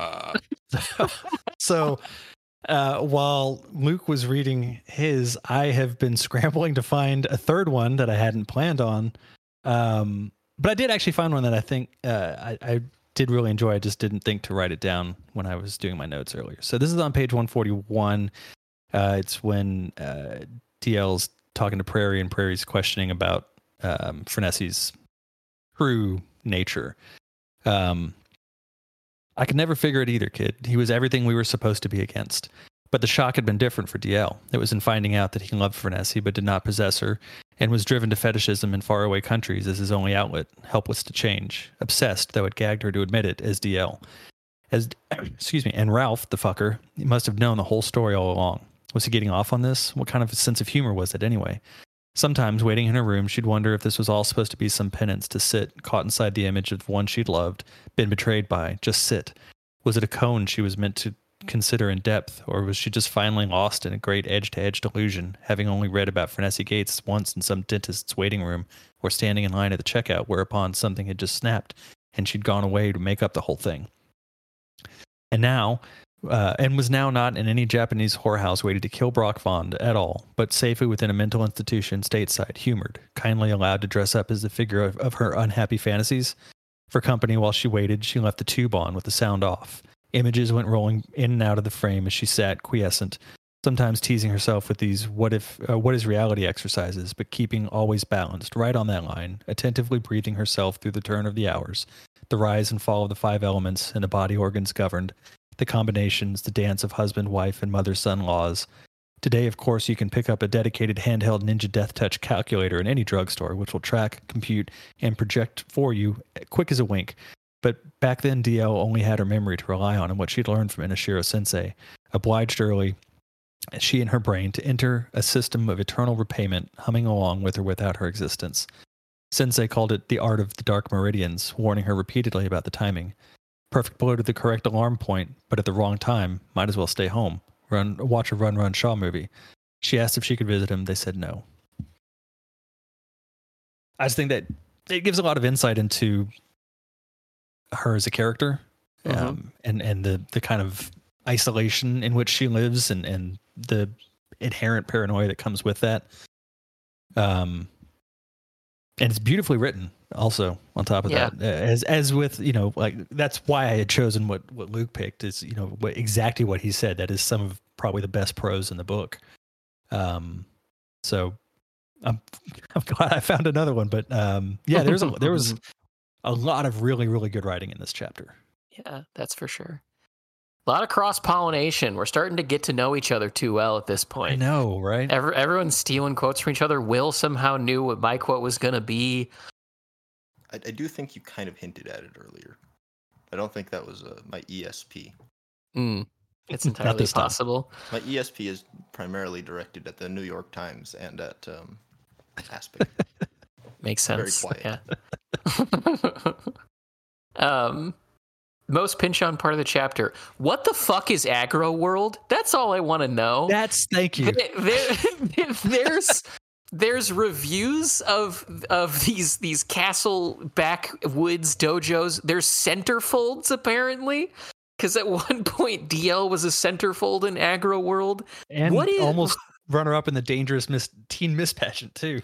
So there's a connection there. Like, Whatever the hell it is. Speaking about like the world building, I forgot who had brought that up earlier, but speaking to the world building element, like he's building the world of martial arts here. And man, do I just want to know what Aggro World is. What is in the average issue of Aggro World?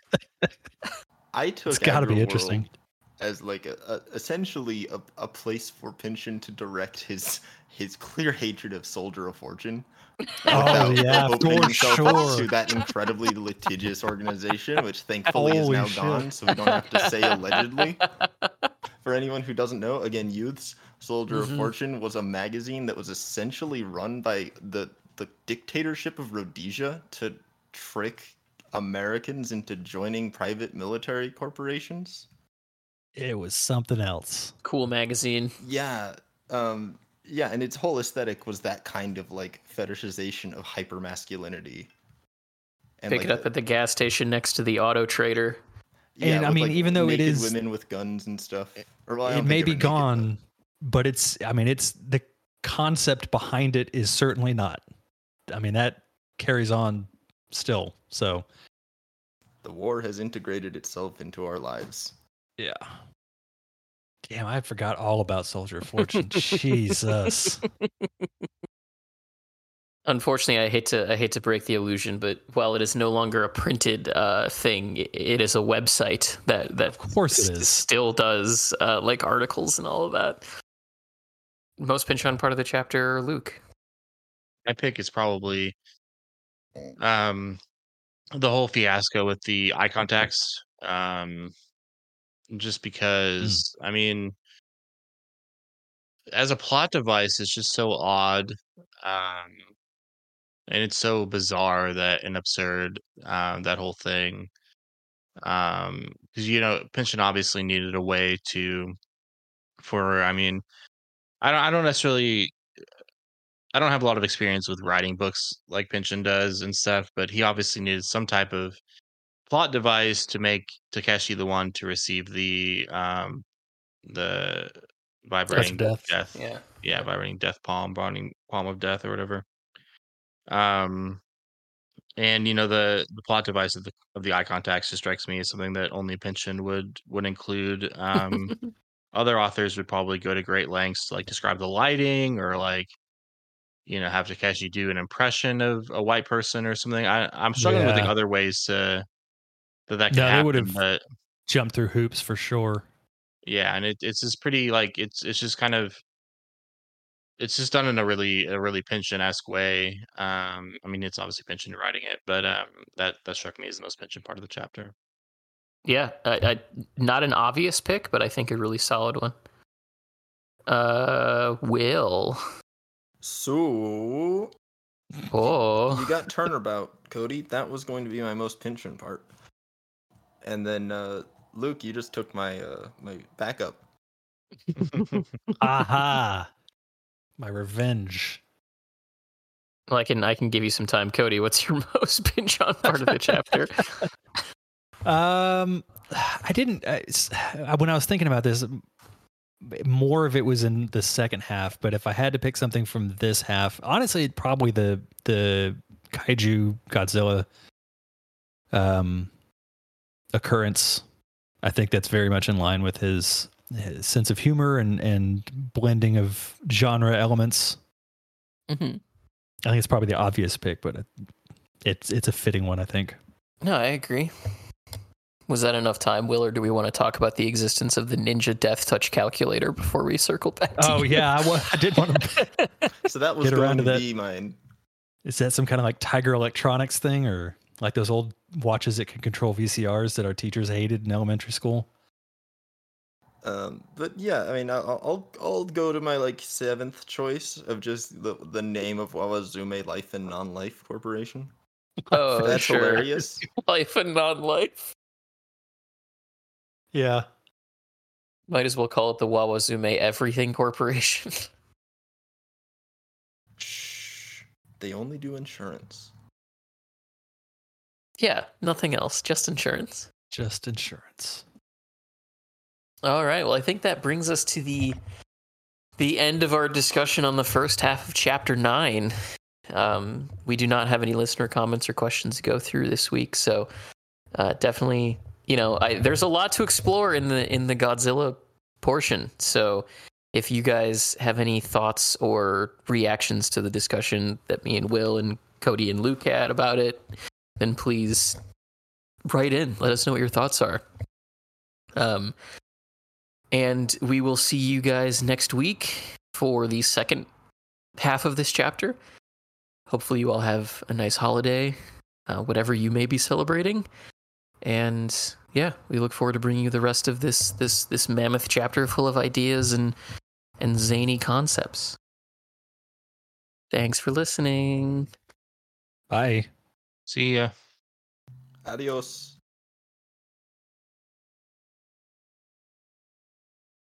Okay, so casting the Vineland movie, we need to nail down a John Wayne type. Scott Eastwood. We could. I still think the best John Wayne impression is David Cross's from Arrested Development. Well, I feel like if David Cross walks on screen as Brock Vaughn, everyone's gonna fucking just start laughing. Yeah, he can't do that.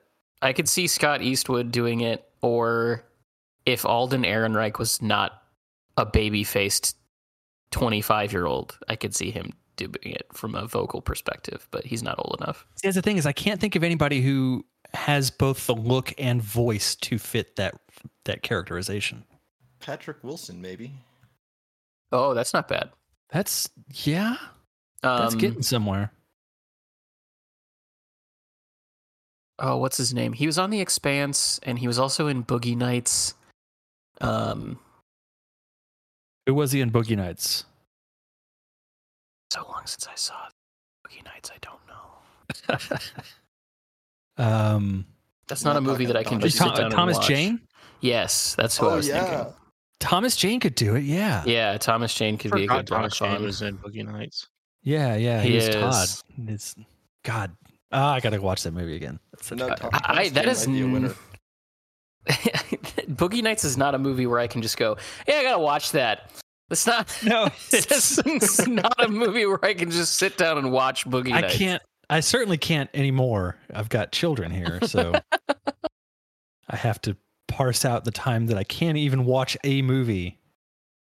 I think the bigger question, if we even back out further, is whether PTA is the right director for it. Because honestly, like the last Reddit thing that came up on it, where they were quote unquote confirming it, I still don't until I actually see something from the studio or from PTA. I'm not considering it. But that being said, would he be the right director for it?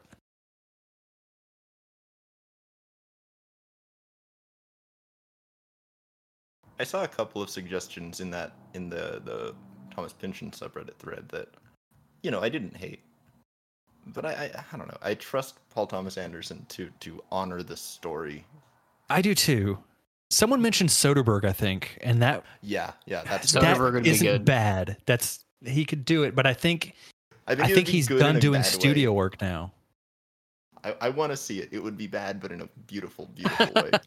I don't know. It could be like Schizopolis has a very disjointed feel, but it still holds together in a weird enough way that I don't know. That's the thing, is some of his weirder stuff almost makes me think he could do it pretty well. Yeah, I think if there was somebody between PTA and David Lynch, I would say that would be the person that I want to go to. Maybe, I don't think Donald Glover's ever directed a film, but I feel like the feel of Atlanta could map very well to Yeah, what I've seen Vineland. of Atlanta, that's true. I need to watch more of that show. Yeah, it's very good. Because I think... Sorry, you go. I was going to say, I saw that, I think that while Lynch, the book is very Lynchian, I think that he might be a bit too far out there for Vineland. Yeah. And I agree with what Will said in that, I don't know if PTA is the right fit, but I know he'll at least do a good job. I think he'll at least... This is probably a bit cliche, but Tarantino. I mean, he did the Manson movie, he did the Kill Bills. Yeah, Tarantino has the right... Obvious. he has the right influences. He's just I don't become if it was Tarantino in the 90s, 20 years ago, Tarantino, yeah. Yeah, Tarantino now, that would be the most insufferable movie, I think. But I mean, if someone else wrote it, which it would never happen, but if someone else wrote it, Right. it would be pretty good, I think. Yeah, that's fair. But that's the thing is that, I mean, PTA doesn't do other people's scripts, so. And I wouldn't want to see a Tarantino script done by PTA, especially after reading what Fiona Apple said about the two of them together. What did Fiona Apple say? You didn't hear about that? You didn't read that? Oh man, I don't think so. She stopped doing cocaine because she was stuck in a room with the two of them doing cocaine and just basically like jerking each other off the whole time. That makes sense. Yeah. I can't imagine that. Because this would have been like late 90s era of those two. So yeah, at their most self-obsessed and patting themselves on the back. Yeah. I mean, so one person named it, and I don't. It's one of those things where it's kind of the opposite of Paul Thomas Anderson. I think that Yorgos Lanthimos would make a really interesting movie inspired by a Pynchon book. That's true. And I could see that. Yeah, would work, but it's a little too pop-y, I think, for his style. I mean, Poor Things does look like it has. Maybe I could see him doing like, I mean, Against Today could be interesting by him just from the trailers I've seen for Poor Things.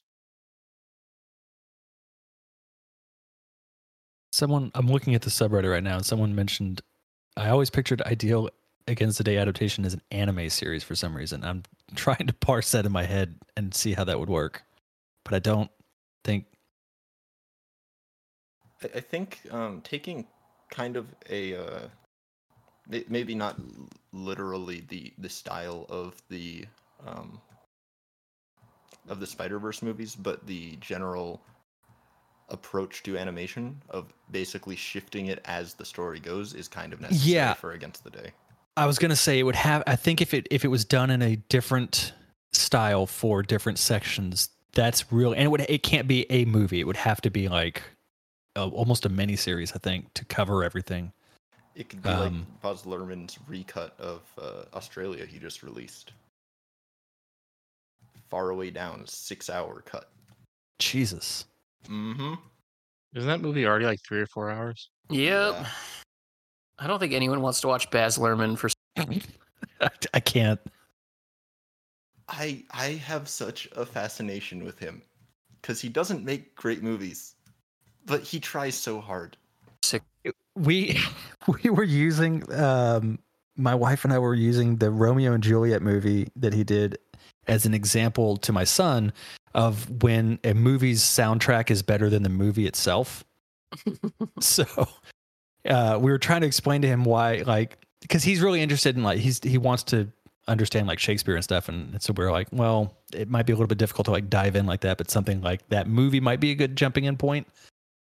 But that's what we're like. But honestly, like, it's not great, but the music in it is awesome. So there's that.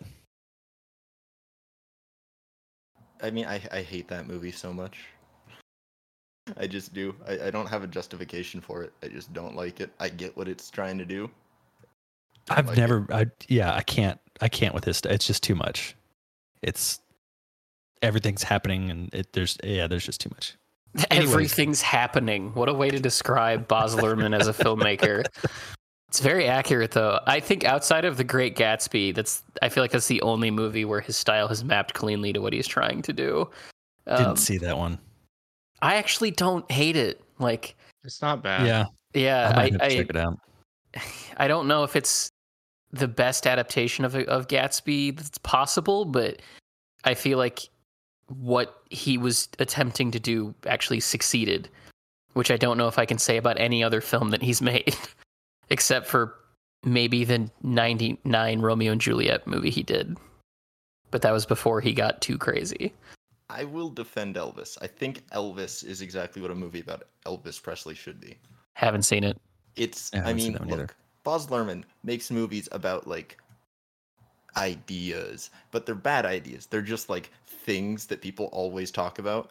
And so you sit there and you watch the movie and it's like, yeah, I get it. Thank you for doing this weird maximalist project to deliver an incredibly trite message. And that's really the root issue of all of his movies. And who is Elvis Presley or who was Elvis Presley, I guess. I guess. He is alive. I knew it. Will just spilled Will's an Elvis believer. Who was he except for somebody who not necessarily allowed, that's a bit of a mean way to frame it, but whose personality was subsumed under his persona? Who was he except for somebody who got It's true. digested by popular culture and spat back out and died because there was nothing else for him? Like, that's the person a Baz Luhrmann movie is made to be about. That's But fair. was the movie successful in breaking that down? No, so that's the thing. I don't want it to break it down. I want it to be that. I am a formalist in that sense, and I think it succeeds in that way. I think that if you don't think of Elvis that way, then it's a very stupid movie. But I think if you think of Elvis as somebody who is a Baz Luhrmann movie, yeah, it works. It's an See, interesting way to look at it. I enjoy your perspective, but I feel like Baz Luhrmann is not thinking about that when he's making his movies. I mean, you can stumble definitely into offered. something great without, Yeah. aiming for that. I did just see on the Reddit, someone, and this could work. I think Charlie Kaufman could do Vineland. Man, I don't know if Charlie Kaufman's funny enough. Well, see, that's the thing though, is that like He's fucking so depressing. I laughed so much in Synecdoche. is I think covers both the drama and comedy pretty well. But I would say, like, if you don't think he can do comedy, read Antkind, because that book's absolutely hilarious and absurd and weird and everything else. Granted, it's not a movie, but well, the two things that Synecdoche and Antkind have in common is they're both really long. Whereas, so if given the space, I guess he can add some humor, if nothing else, to maybe not put his audience through misery for the entire runtime or reading time of whatever he's putting out there. I'm thinking now about just in thinking about the way that the story shifts from past to present so seamlessly. If Kaufman wrote it and Michel Gondry directed it, you get those two back together. I don't know. Yeah, that could potentially work. I could see Jordan Peele doing Vineland too. There's always Terry Gilliam, which I think we've talked Gilliam, about. yeah. Gilliam could do it. I would be very curious what like a what's her name? Greta Gerwig. I was just thinking that would do with that source material. I feel like she could hit the intersection of like very earnest familial drama with humor pretty well. Yeah. And there's always Michael Bay, you know. There is, when in doubt, there is always Michael Bay. Written by Greta Gerwig, directed by Michael Bay. Oh, but we could get Snyder and get a Snyder cut down the road. Mm-hmm. He's great with female characters. Yeah, that's for Make sure. The old Snyderverse, but it's all Pensions books. Yeah, there we go. Yeah, problem solved. We did it. I hate that so much. You'd have to go find wherever Michael Bay went to go cry after he tried to do a presentation on Sony televisions.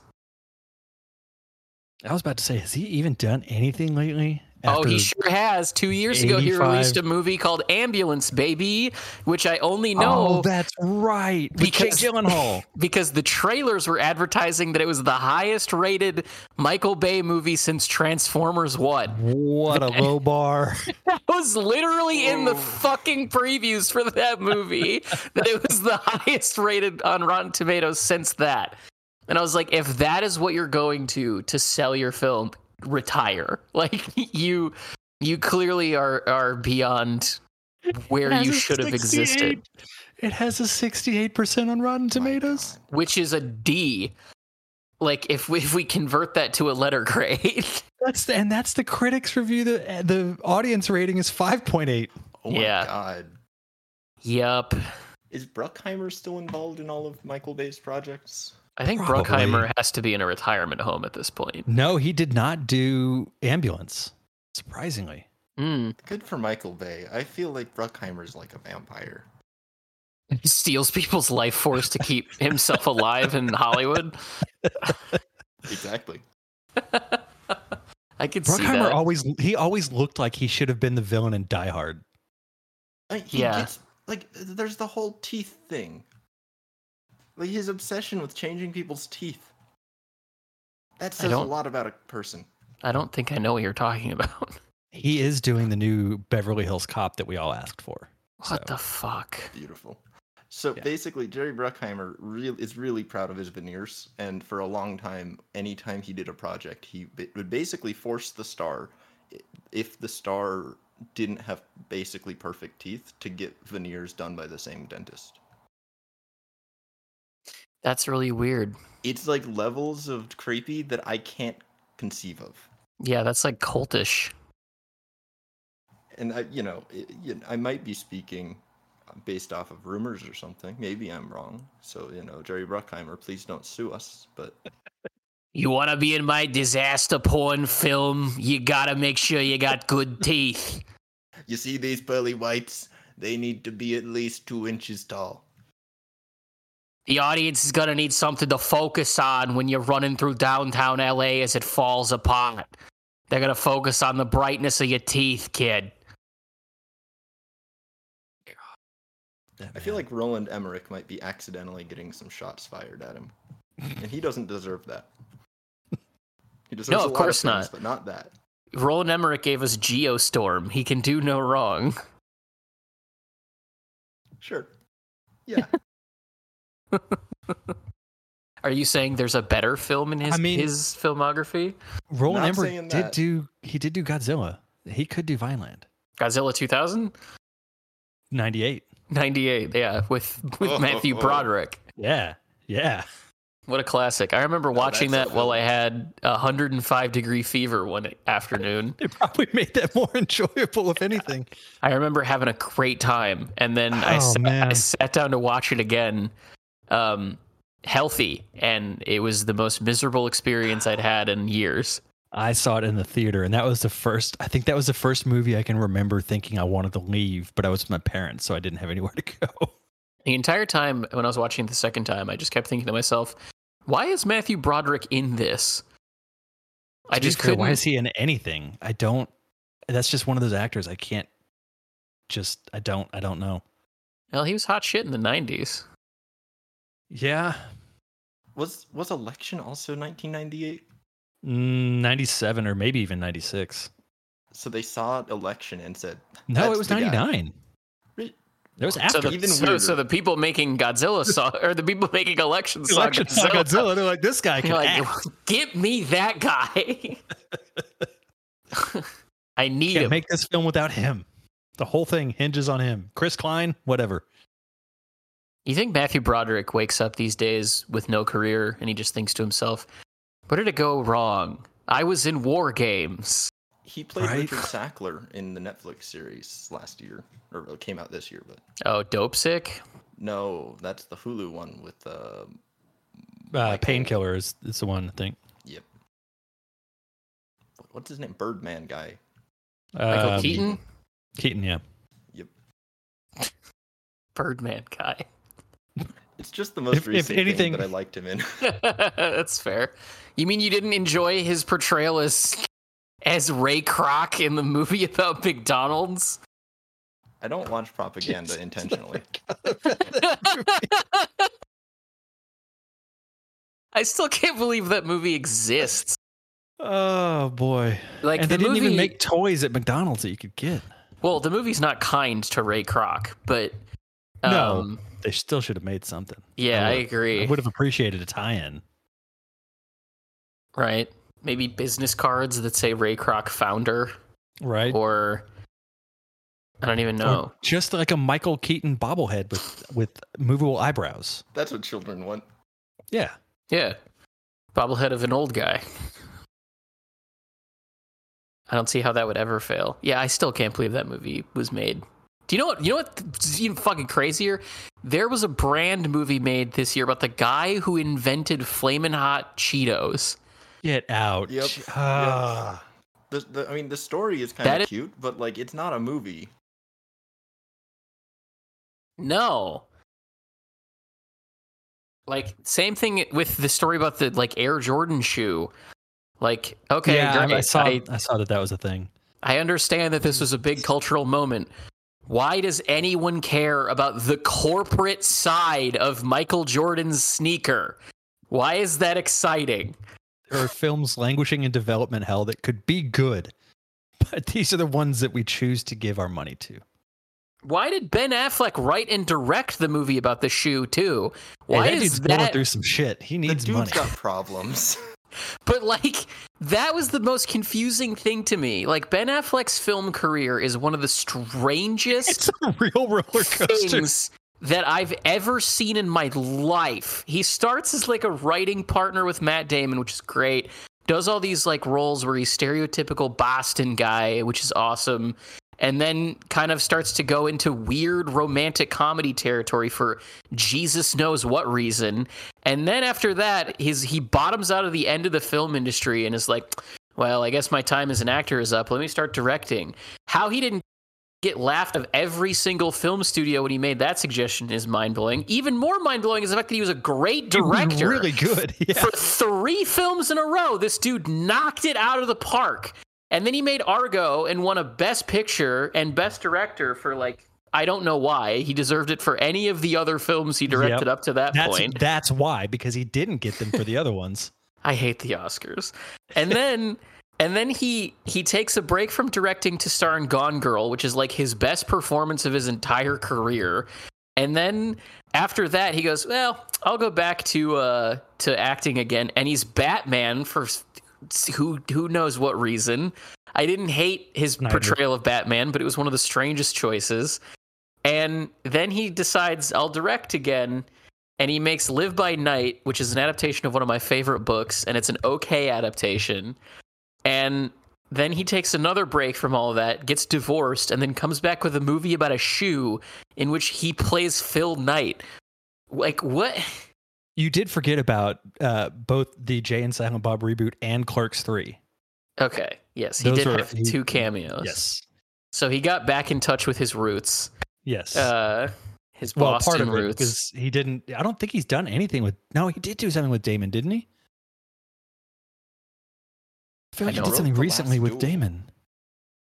Did Damon have something to do with the writing there? Yeah, Yes, he did. yeah. Yeah, he co-wrote it with like 8,000 other people, it looks like. It looks like Nicole Holofcener, Ben Affleck, Affleck and Matt Damon, did yeah. the credits, but yeah, it's been workshopped for years. So. Weird.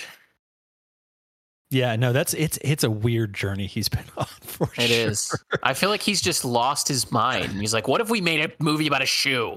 And what if it was my return to directing? I mean, that's probably a product of the ups and downs that he's gone through. Like, legit, the dude's got chops as an actor and a director. He does. And a writer. Like, he's got skills. He just applies them in bizarre ways sometimes, which is not an uncommon thing, especially in Hollywood. Yeah, I think he just needs to pick a lane. That's the problem, though. That lane doesn't always put paychecks in the mailbox. He doesn't need money. What could Ben Affleck possibly need money for at this point? His gambling debts. Again, allegedly. Did he have? I thought he had like a real messy divorce with either Garner or Jennifer Lopez. I don't think it was with Jennifer Garner. I think that just kind of happened. But then again, I'm not up on all that. I don't keep up with any of that stuff. I don't know. So, I don't know. Looking at the Affleck filmography, and it Affleckography. does remind me, we've been ignoring the fact that there is like a whole crew of directors who, at this point, they're all pretty old, and so they're boring.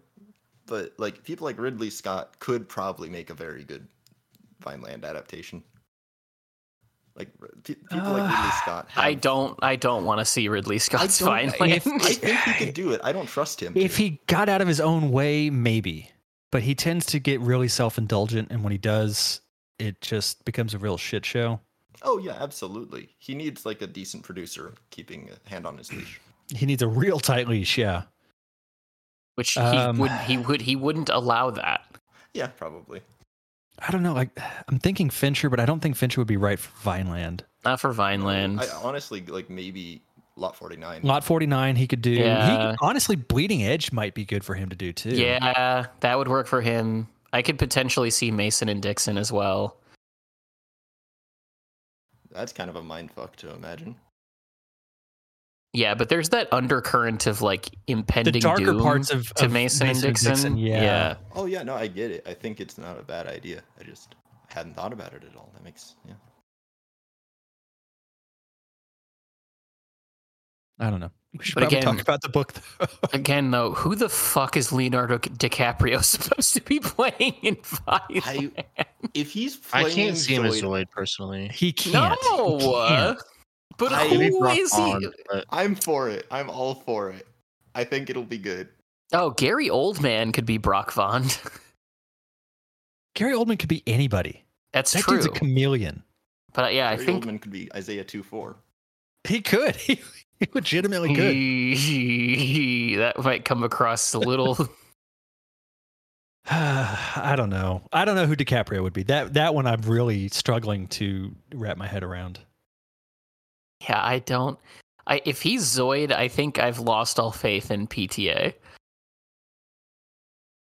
I mean, he could be like, but I can't imagine him taking a I hate to say backseat role, but he'd have to be somebody that's not any of the major characters. Like he just wouldn't fit for Brock, for Zoid. He's Dr. Deeply. I was going to say maybe he's Weed Altman. Actually, yeah, that would work pretty well. That actually might. That actually. And I think he would be a perfectly fine Vond. I like the idea of him as Zoid because it's very silly, but I disagree with you on I don't think he's imposing enough to be Vond. That's the thing. It's like I don't think he's physically imposing enough to. He has too big of a Do that. forehead. I don't know. That's casting this would be. I don't know. That's the thing though. Like that's where I kind of trust PTA with it. Like his casting is always pretty spot on. So I feel like he would get the right people for it. So who should play Zoid then?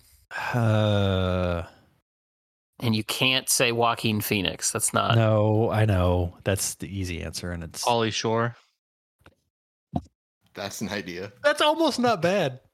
That almost. I'm kind of joking, but I think Keanu Reeves Keanu might be able to do it. would potentially be good because he tends to be as good as his director and writer is. Yeah. And he's got the right, I think, like sensibility for that role as like a delusional hippie. I'm operating under the assumption that Regina Hall is going to be DL. I mean, I don't think she would be a miscast for Frenesi, but I would prefer to see her as DL. I would. Yeah. Yeah, I feel like that would make more sense as DL. There's gonna be people who complain about if she is Frenesi that like, oh, she's not black in the book, and it's just woke casting bullshit. Yeah. That's annoying, but it really doesn't matter. It does not. She totally like. There's no reason she's not like. I don't know who would be good for Zoid. I really don't. I mean, Owen Wilson is an easy one that I think would work. That's. Oh man. How many wows are we going to give him though? Oh, none. That's going to be like the he's whole movie is contractually waiting. obligated to say wow at least once. He's so fucking good in Inherent Vice. Like he really is. He really, like, yeah. Yeah, that's what I'm thinking of. That's kind of a similar character. I Yeah. remember when he walked out of the fog in that scene, I was like, okay, this is going to be either really good or I'm going to really be pissed off. And it was absolutely really good. Like the fact that that was the first movie I'd ever seen him in where they just gave him, because that movie is largely like long single take conversations. I feel like I've never seen Owen Wilson in a movie that gave him that type of material before.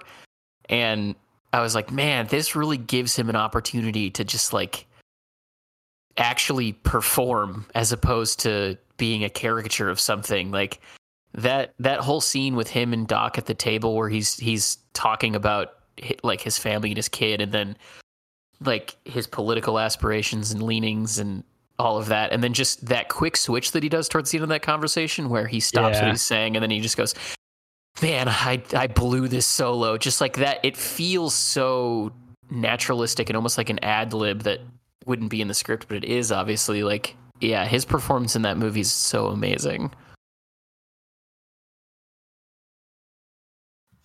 It's really out of type for him. Let me find his name, but he's the guy who was the lead in A Serious Man and... Colin Firth? No. Oh, Daniel Stuhlbarg? Or whatever. Michael Stuhlbarg. Michael Stuhlbarg, yeah. I think he'd be a decent Zoid, actually. Yeah, that's fair. I could see that. I love A Serious Man. That's one of my favorite movies. It's very good. It's just very good. Yeah.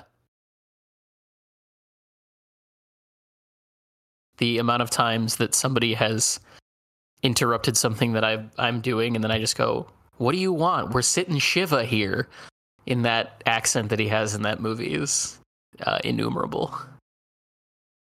Or his like final breakdown towards the end of that movie where he's trying to see the last rabbi, and he goes, and I don't really know what she does. It seems like she mostly washes her hair, and there are multiple steps involved, and it takes a while. His performance in that movie is amazing. It's so satisfying. Mm-hmm. But we probably should, like Cody said about half an hour ago now. 30 minutes, yeah. We should talk about the book, yeah. Okay. We'll figure out the casting at some point. Mm-hmm. And they'll have to do what we say. Yes. Absolutely. I'm really looking forward to part 2. There's a lot I wanted to go over. So. We recorded for 3 hours on part 1. Well, so. half an hour of that was our bullshit movie talk. So bullshit movie talk. That was high quality film discussion.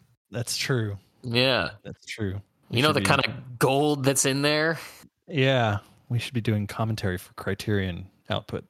One of my previous podcasts that I used to do was a film commentary show where we would just pick a movie and then like we would just describe the opening titles so that they could sync it up, and then it was just me and a friend of mine providing like random thoughts or reactions to the film. Oh, that's funny. I do love a good film commentary. They can be really bad though, but I've heard some really good ones. Yeah. We were not under the impression that we were doing anything scholarly. It was just the idea was not even necessarily scholarly. Like I've heard some just absolutely hilarious ones. Oh yeah, yeah. It was a lot of fun to record, and the impetus behind the show is just like, what if it was like you were watching movies with your friends? That's really all we were going for. That does sound fun. So Cody, yes, I stumbled onto the Twitter account a couple of days ago. Uh-oh. And I'm not held accountable for anything I put on there. Stumbled onto it? Well, I did. I actually did. But I'm just curious. Is this the first time you are reading Moby Dick? I don't remember. Yes, and let me give some backstory to that. There's a reason for that, kind of. So I did miss out. Like I said, like way back earlier. I spent a lot of time not reading after college, and missed out on an opportunity to read a lot of classics and whatnot. Moby Dick has always been on my list, but my wife, that she hates that book with such an undying passion that I've always just kind of stayed away from it. And the reason being, she had to read it I think 3 times for college, and it just got destroyed for her, like college literary classes tend to do.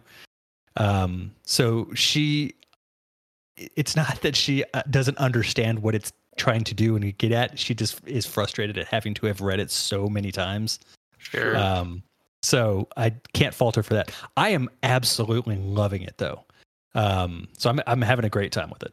Have you gotten to the whale parts yet? That depends on what you're describing as the whale parts. The very long description of whale anatomy. Oh yeah. I got past that. Yeah. Okay. No, I'm at the part now where they have Queequeg just rescued I can't remember his name from after he fell in. Pip. When they were disassembling the whale that they had killed. I love that scene. It was really good. That was the chapter I read right before I came in to record. It's no, it's one of those things. I don't know why I know why it took me so long to get around to it, but I wish I hadn't taken so much time to get around to it. It's also like it's I think it's astonishing for the fact that it was written when it was, and it's very queer and gay friendly. Oh yeah, it's a super gay book. Yeah. There was. I just saw a thing. I don't know if any of y'all are familiar with the man carrying thing. I did. Yeah. Did you see his that reading? I did. Moby Yeah. Dick? Yep. Yeah. But yes, it's. I'm very much enjoying it, and we'll reread it. I'm sure at some point in the near future. Yeah, I just didn't want to go into the conversation, and there's not really anything to spoil in the book, but ask you about things that you hadn't seen yet. Yeah, we'll talk about it when I finish it. I would love. I know you've read it a few times. Yeah. I love Queequeg so much. I do too. He's my favorite. It's where Starbucks gets its name from. That's not surprising. Yep, first mate Starbuck. Yeah, I hate Stubb. I can say that. As you should. That guy's a piece of shit. Like that whole chapter where he was like just the most passive aggressive, dressing down of the cook. I wanted the cook to push him out of the boat so bad. He's hilarious. It's a very good book, but he's horrible. Yeah, he is. No, it's a good book. I'm enjoying it. He's one of those characters that you enjoy hating. Oh yes, very much is a love to hate. Yeah, kind of character. Yeah. There's a film adaptation of an Otessa Moshfegh book in theaters right now, so you all need to go see it. Oh, which book is it? Eileen. Okay. Yeah, Anne Hathaway is one of the main characters. Yeah. Go make sure that Otessa Moshfegh succeeds, please. We'll have to check it out. I haven't watched a movie. Well, no, I take that. We have. You've never watched a movie? Never seen a movie. Bullshitting really hard this whole time. Yeah.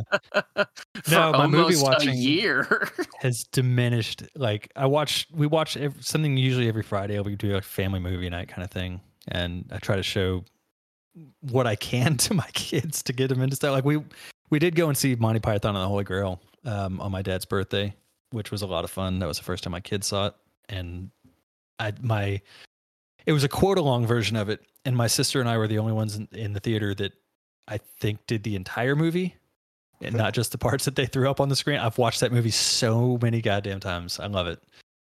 So now my son took. I had 2 empty halves of coconut from an old screening I saw at the Draft House where they did it. And he took those to school the day after and was clopping around the halls.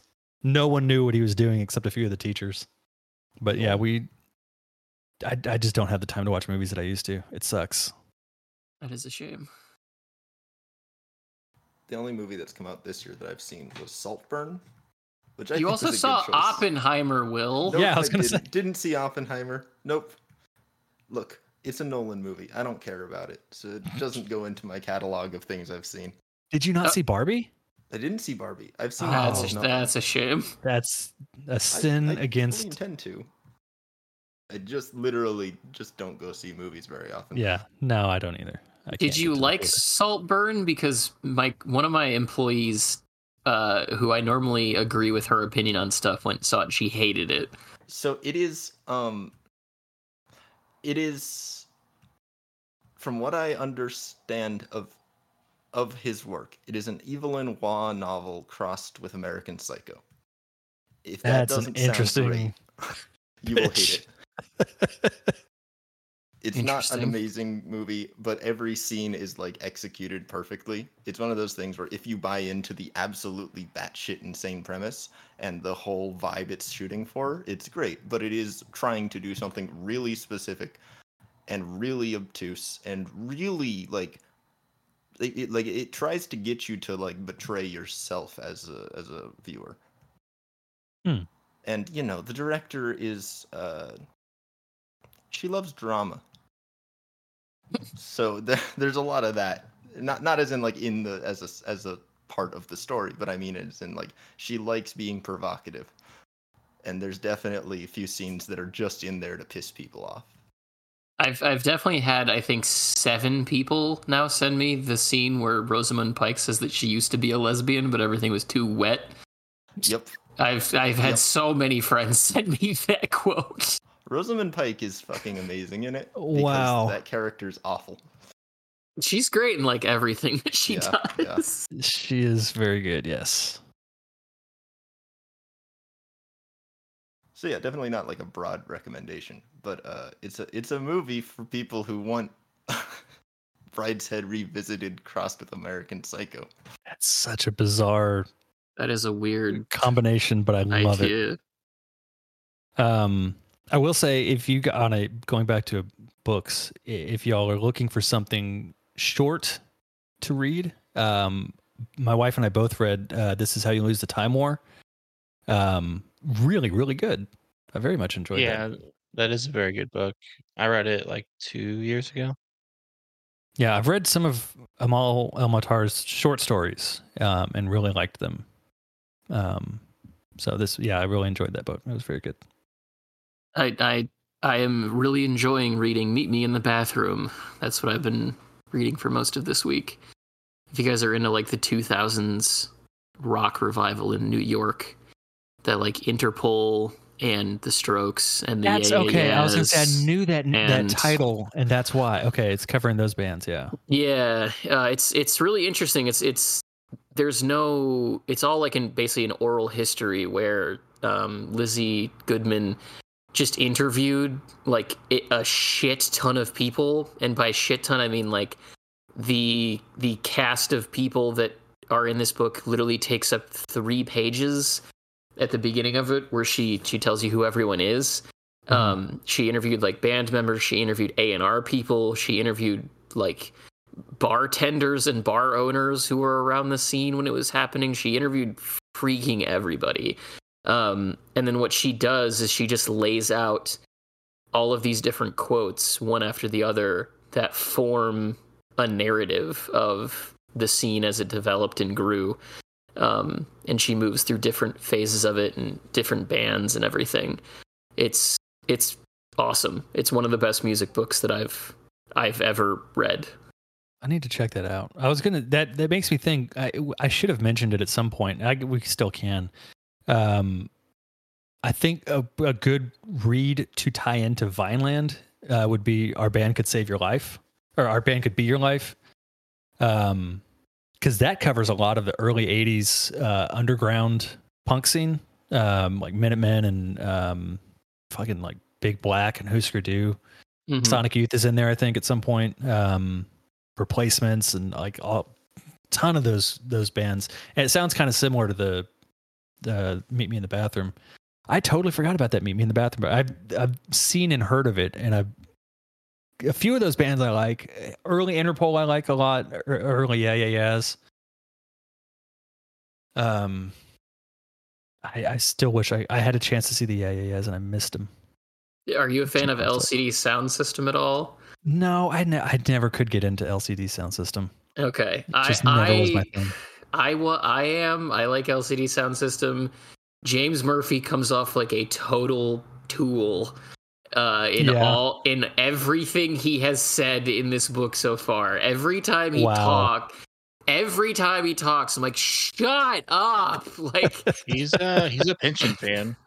Is he? That surprised me. Yeah. I mean, he did a song for the White Noise movie adaptation too. But like, there's a portion early in Meet Me in the Bathroom where he describes the first time he ever took ecstasy, and it is just the most pretentious, like, it's just so insufferable. I don't doubt that at all. Yeah. It's like, dude, you made good music. Let's just leave it at that. It's always kind of sad when when people who make good art can't are just bad people. It isn't even not necessarily that he's bad people. No, but it's like when they articulate themselves like that. Yeah, it doesn't seem like he treats anyone poorly. He just seems like a total pretentious asshole. Yeah. Well, you don't think that the deep insight of feeling pretty good for 6 hours gives him license to declare like broad statements about humanity? Now I want to see. This book is sitting next to me. I want to see if I can find his fucking ecstasy trip. I'll be honest, there are a lot of drugs that make you feel that important and like that things are that profound. Ecstasy, I get why people feel that way. But if you say that kind of stuff after you've sobered up, I think you need to look in the mirror. Sober. I spent an evening taking care of someone who had taken ecstasy at a house party we were at, and it was taken care of. It was insufferable. Like, I had to make sure she was hydrating, and like, you know, it was one of those things where we were just kind of concerned about her general, because she'd never done it before, and the person who brought it to her just kind of up and left, and so we were like, all right, somebody's got to keep an eye on her. So it was just a lot of like, okay, yeah, that's great. Okay, sure, sounds awesome. The only time I ever did it, I just had a good time not having social anxiety and paranoia for a while. When the cops showed up, I just kind of walked by. I did ecstasy for the first time whenever I was in college at South Padre Island. And actually, Little John was DJing at the club I was at. Oh, shit. Yeah! Yeah, it was pretty funny. Holy fuck. That's a guy I cannot see outside of Chappelle's Show anymore. He's always just that version of Lil Jon. Okay, I did find this portion where he takes ecstasy. Tim Goldsworthy. For the first month or so, James wasn't taking part in the drugs because he was still American indie. Quote, "Don't do that. It's uncool," unquote.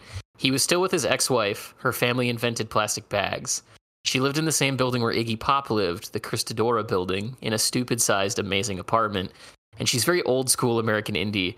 He was coming from his post-indie thing, which was a bit tiring. I don't think it was necessarily that he was a failed rock star. He'd been successful at what he was doing. It was more ... With James, where a switch flipped and then he decided he wanted to win. James Murphy. I smoked a lot of pot and then I quit. A lot of my friends were junkies and a lot of people died, so I wasn't like super, give me some drugs, man. But I was really uptight and had been for some time. Tim Goldsworthy. So yeah, we weren't pushing the drugs on him too much, but he came out a few times, and in a very James way, every 5 minutes would be like, and how are you feeling now? Is it really good? Ah, that sounds amazing. And how are you feeling now? James Murphy. I'd already seen David at Marcus and Dom's party. He wanted to do a basement thing underground after making the record, so we just went. There were just a bunch of people, though we hadn't quite gelled as a crew yet. We were not yet the DFA Wrecking Crew. I'd go and listen. Tim Goldsworthy. But then it happened. I guess James probably got clearance from his therapist that he should do some ecstasy, because he was big into that. 3 times a week therapy since he was like 6 or something. So one weekend, James decides that he can do it, and he buys about 20 packs of Juicy Fruit because he's heard or read somewhere that you chew a lot of gum when you're high. Within the first half hour, he's so excited that he's handed out his chewing gum to everybody in the club. So now there's a whole nightclub full of people just chewing Juicy Fruit. Oh, God. Marcus Wow. Lampkin. That's classic James, to get prepared for something, to get all kitted out and have everything ready. James Murphy. I was like, sure, I'll try one. I was just going to try it. But then it was the greatest thing ever. It was fucking awesome. And I was dancing and I was happy and I had a revelation. This is actually me. I was fully me. I was dancing and I was fully conscious. I wasn't sloppy. I wasn't drunk. I was alert and I was aware that I really enjoyed dancing. This is me dancing. This isn't the drugs dancing. This is the drugs stopping myself from dancing. David Holmes. I watched his life completely change in that moment, and it was beautiful. Tim Goldsworthy. Because David, Phil, and I are old hands at this. We give the signal, and David put on Tomorrow Never Knows. James Murphy. I peaked right when David played Tomorrow Never Knows, which is my absolute favorite song from childhood. And they were all around me chanting my name and pointing at me, and I was losing my shit to my favorite song. It was great. David Holmes. He just went insane. Tim Goldsworthy. James was just like eyes rolling back in his head, and young ladies who were friends of ours started rubbing themselves on him. You could see he was having this moment. James Murphy. People talk about drugs, and it's very dumb, but the reality was very clear to me. I really connected to what I cared about, and after that moment, I danced to what I cared about. I was changed. Why is that in the fucking book? Not like daring the editor, but like, why the fuck did he think that needed to go in the book? I don't know. Like, good for him, but that's not interesting. No, it's not. It's not. I learned I like to dance. Right. Yeah. I guess because technically LCD Sound System is dance punk, so maybe he felt like he needed to explain how he ended up being okay with dancing. Like, I don't know. Yeah. The fact that he was the guy who's like, how you feeling now? And then 5 minutes later, just asking that, ugh. I know people like that, and I don't want to spend time around that. How old was he? At the time? I mean, probably in his 30s? Yeah. Jesus. Yeah, if you're like fucking 17 doing that kind of shit. Let me see here. Whatever, but like, God, man. You're a grown up with like things to do. James Murphy. How old is he currently? He's 53. So he actually could have potentially been close to 40 when that happened. Yeah. Wow. Yeah, that's insane. Yeah, well, so other than making James Murphy look like a massive tool, Meet Me in the Bathroom is a really good book.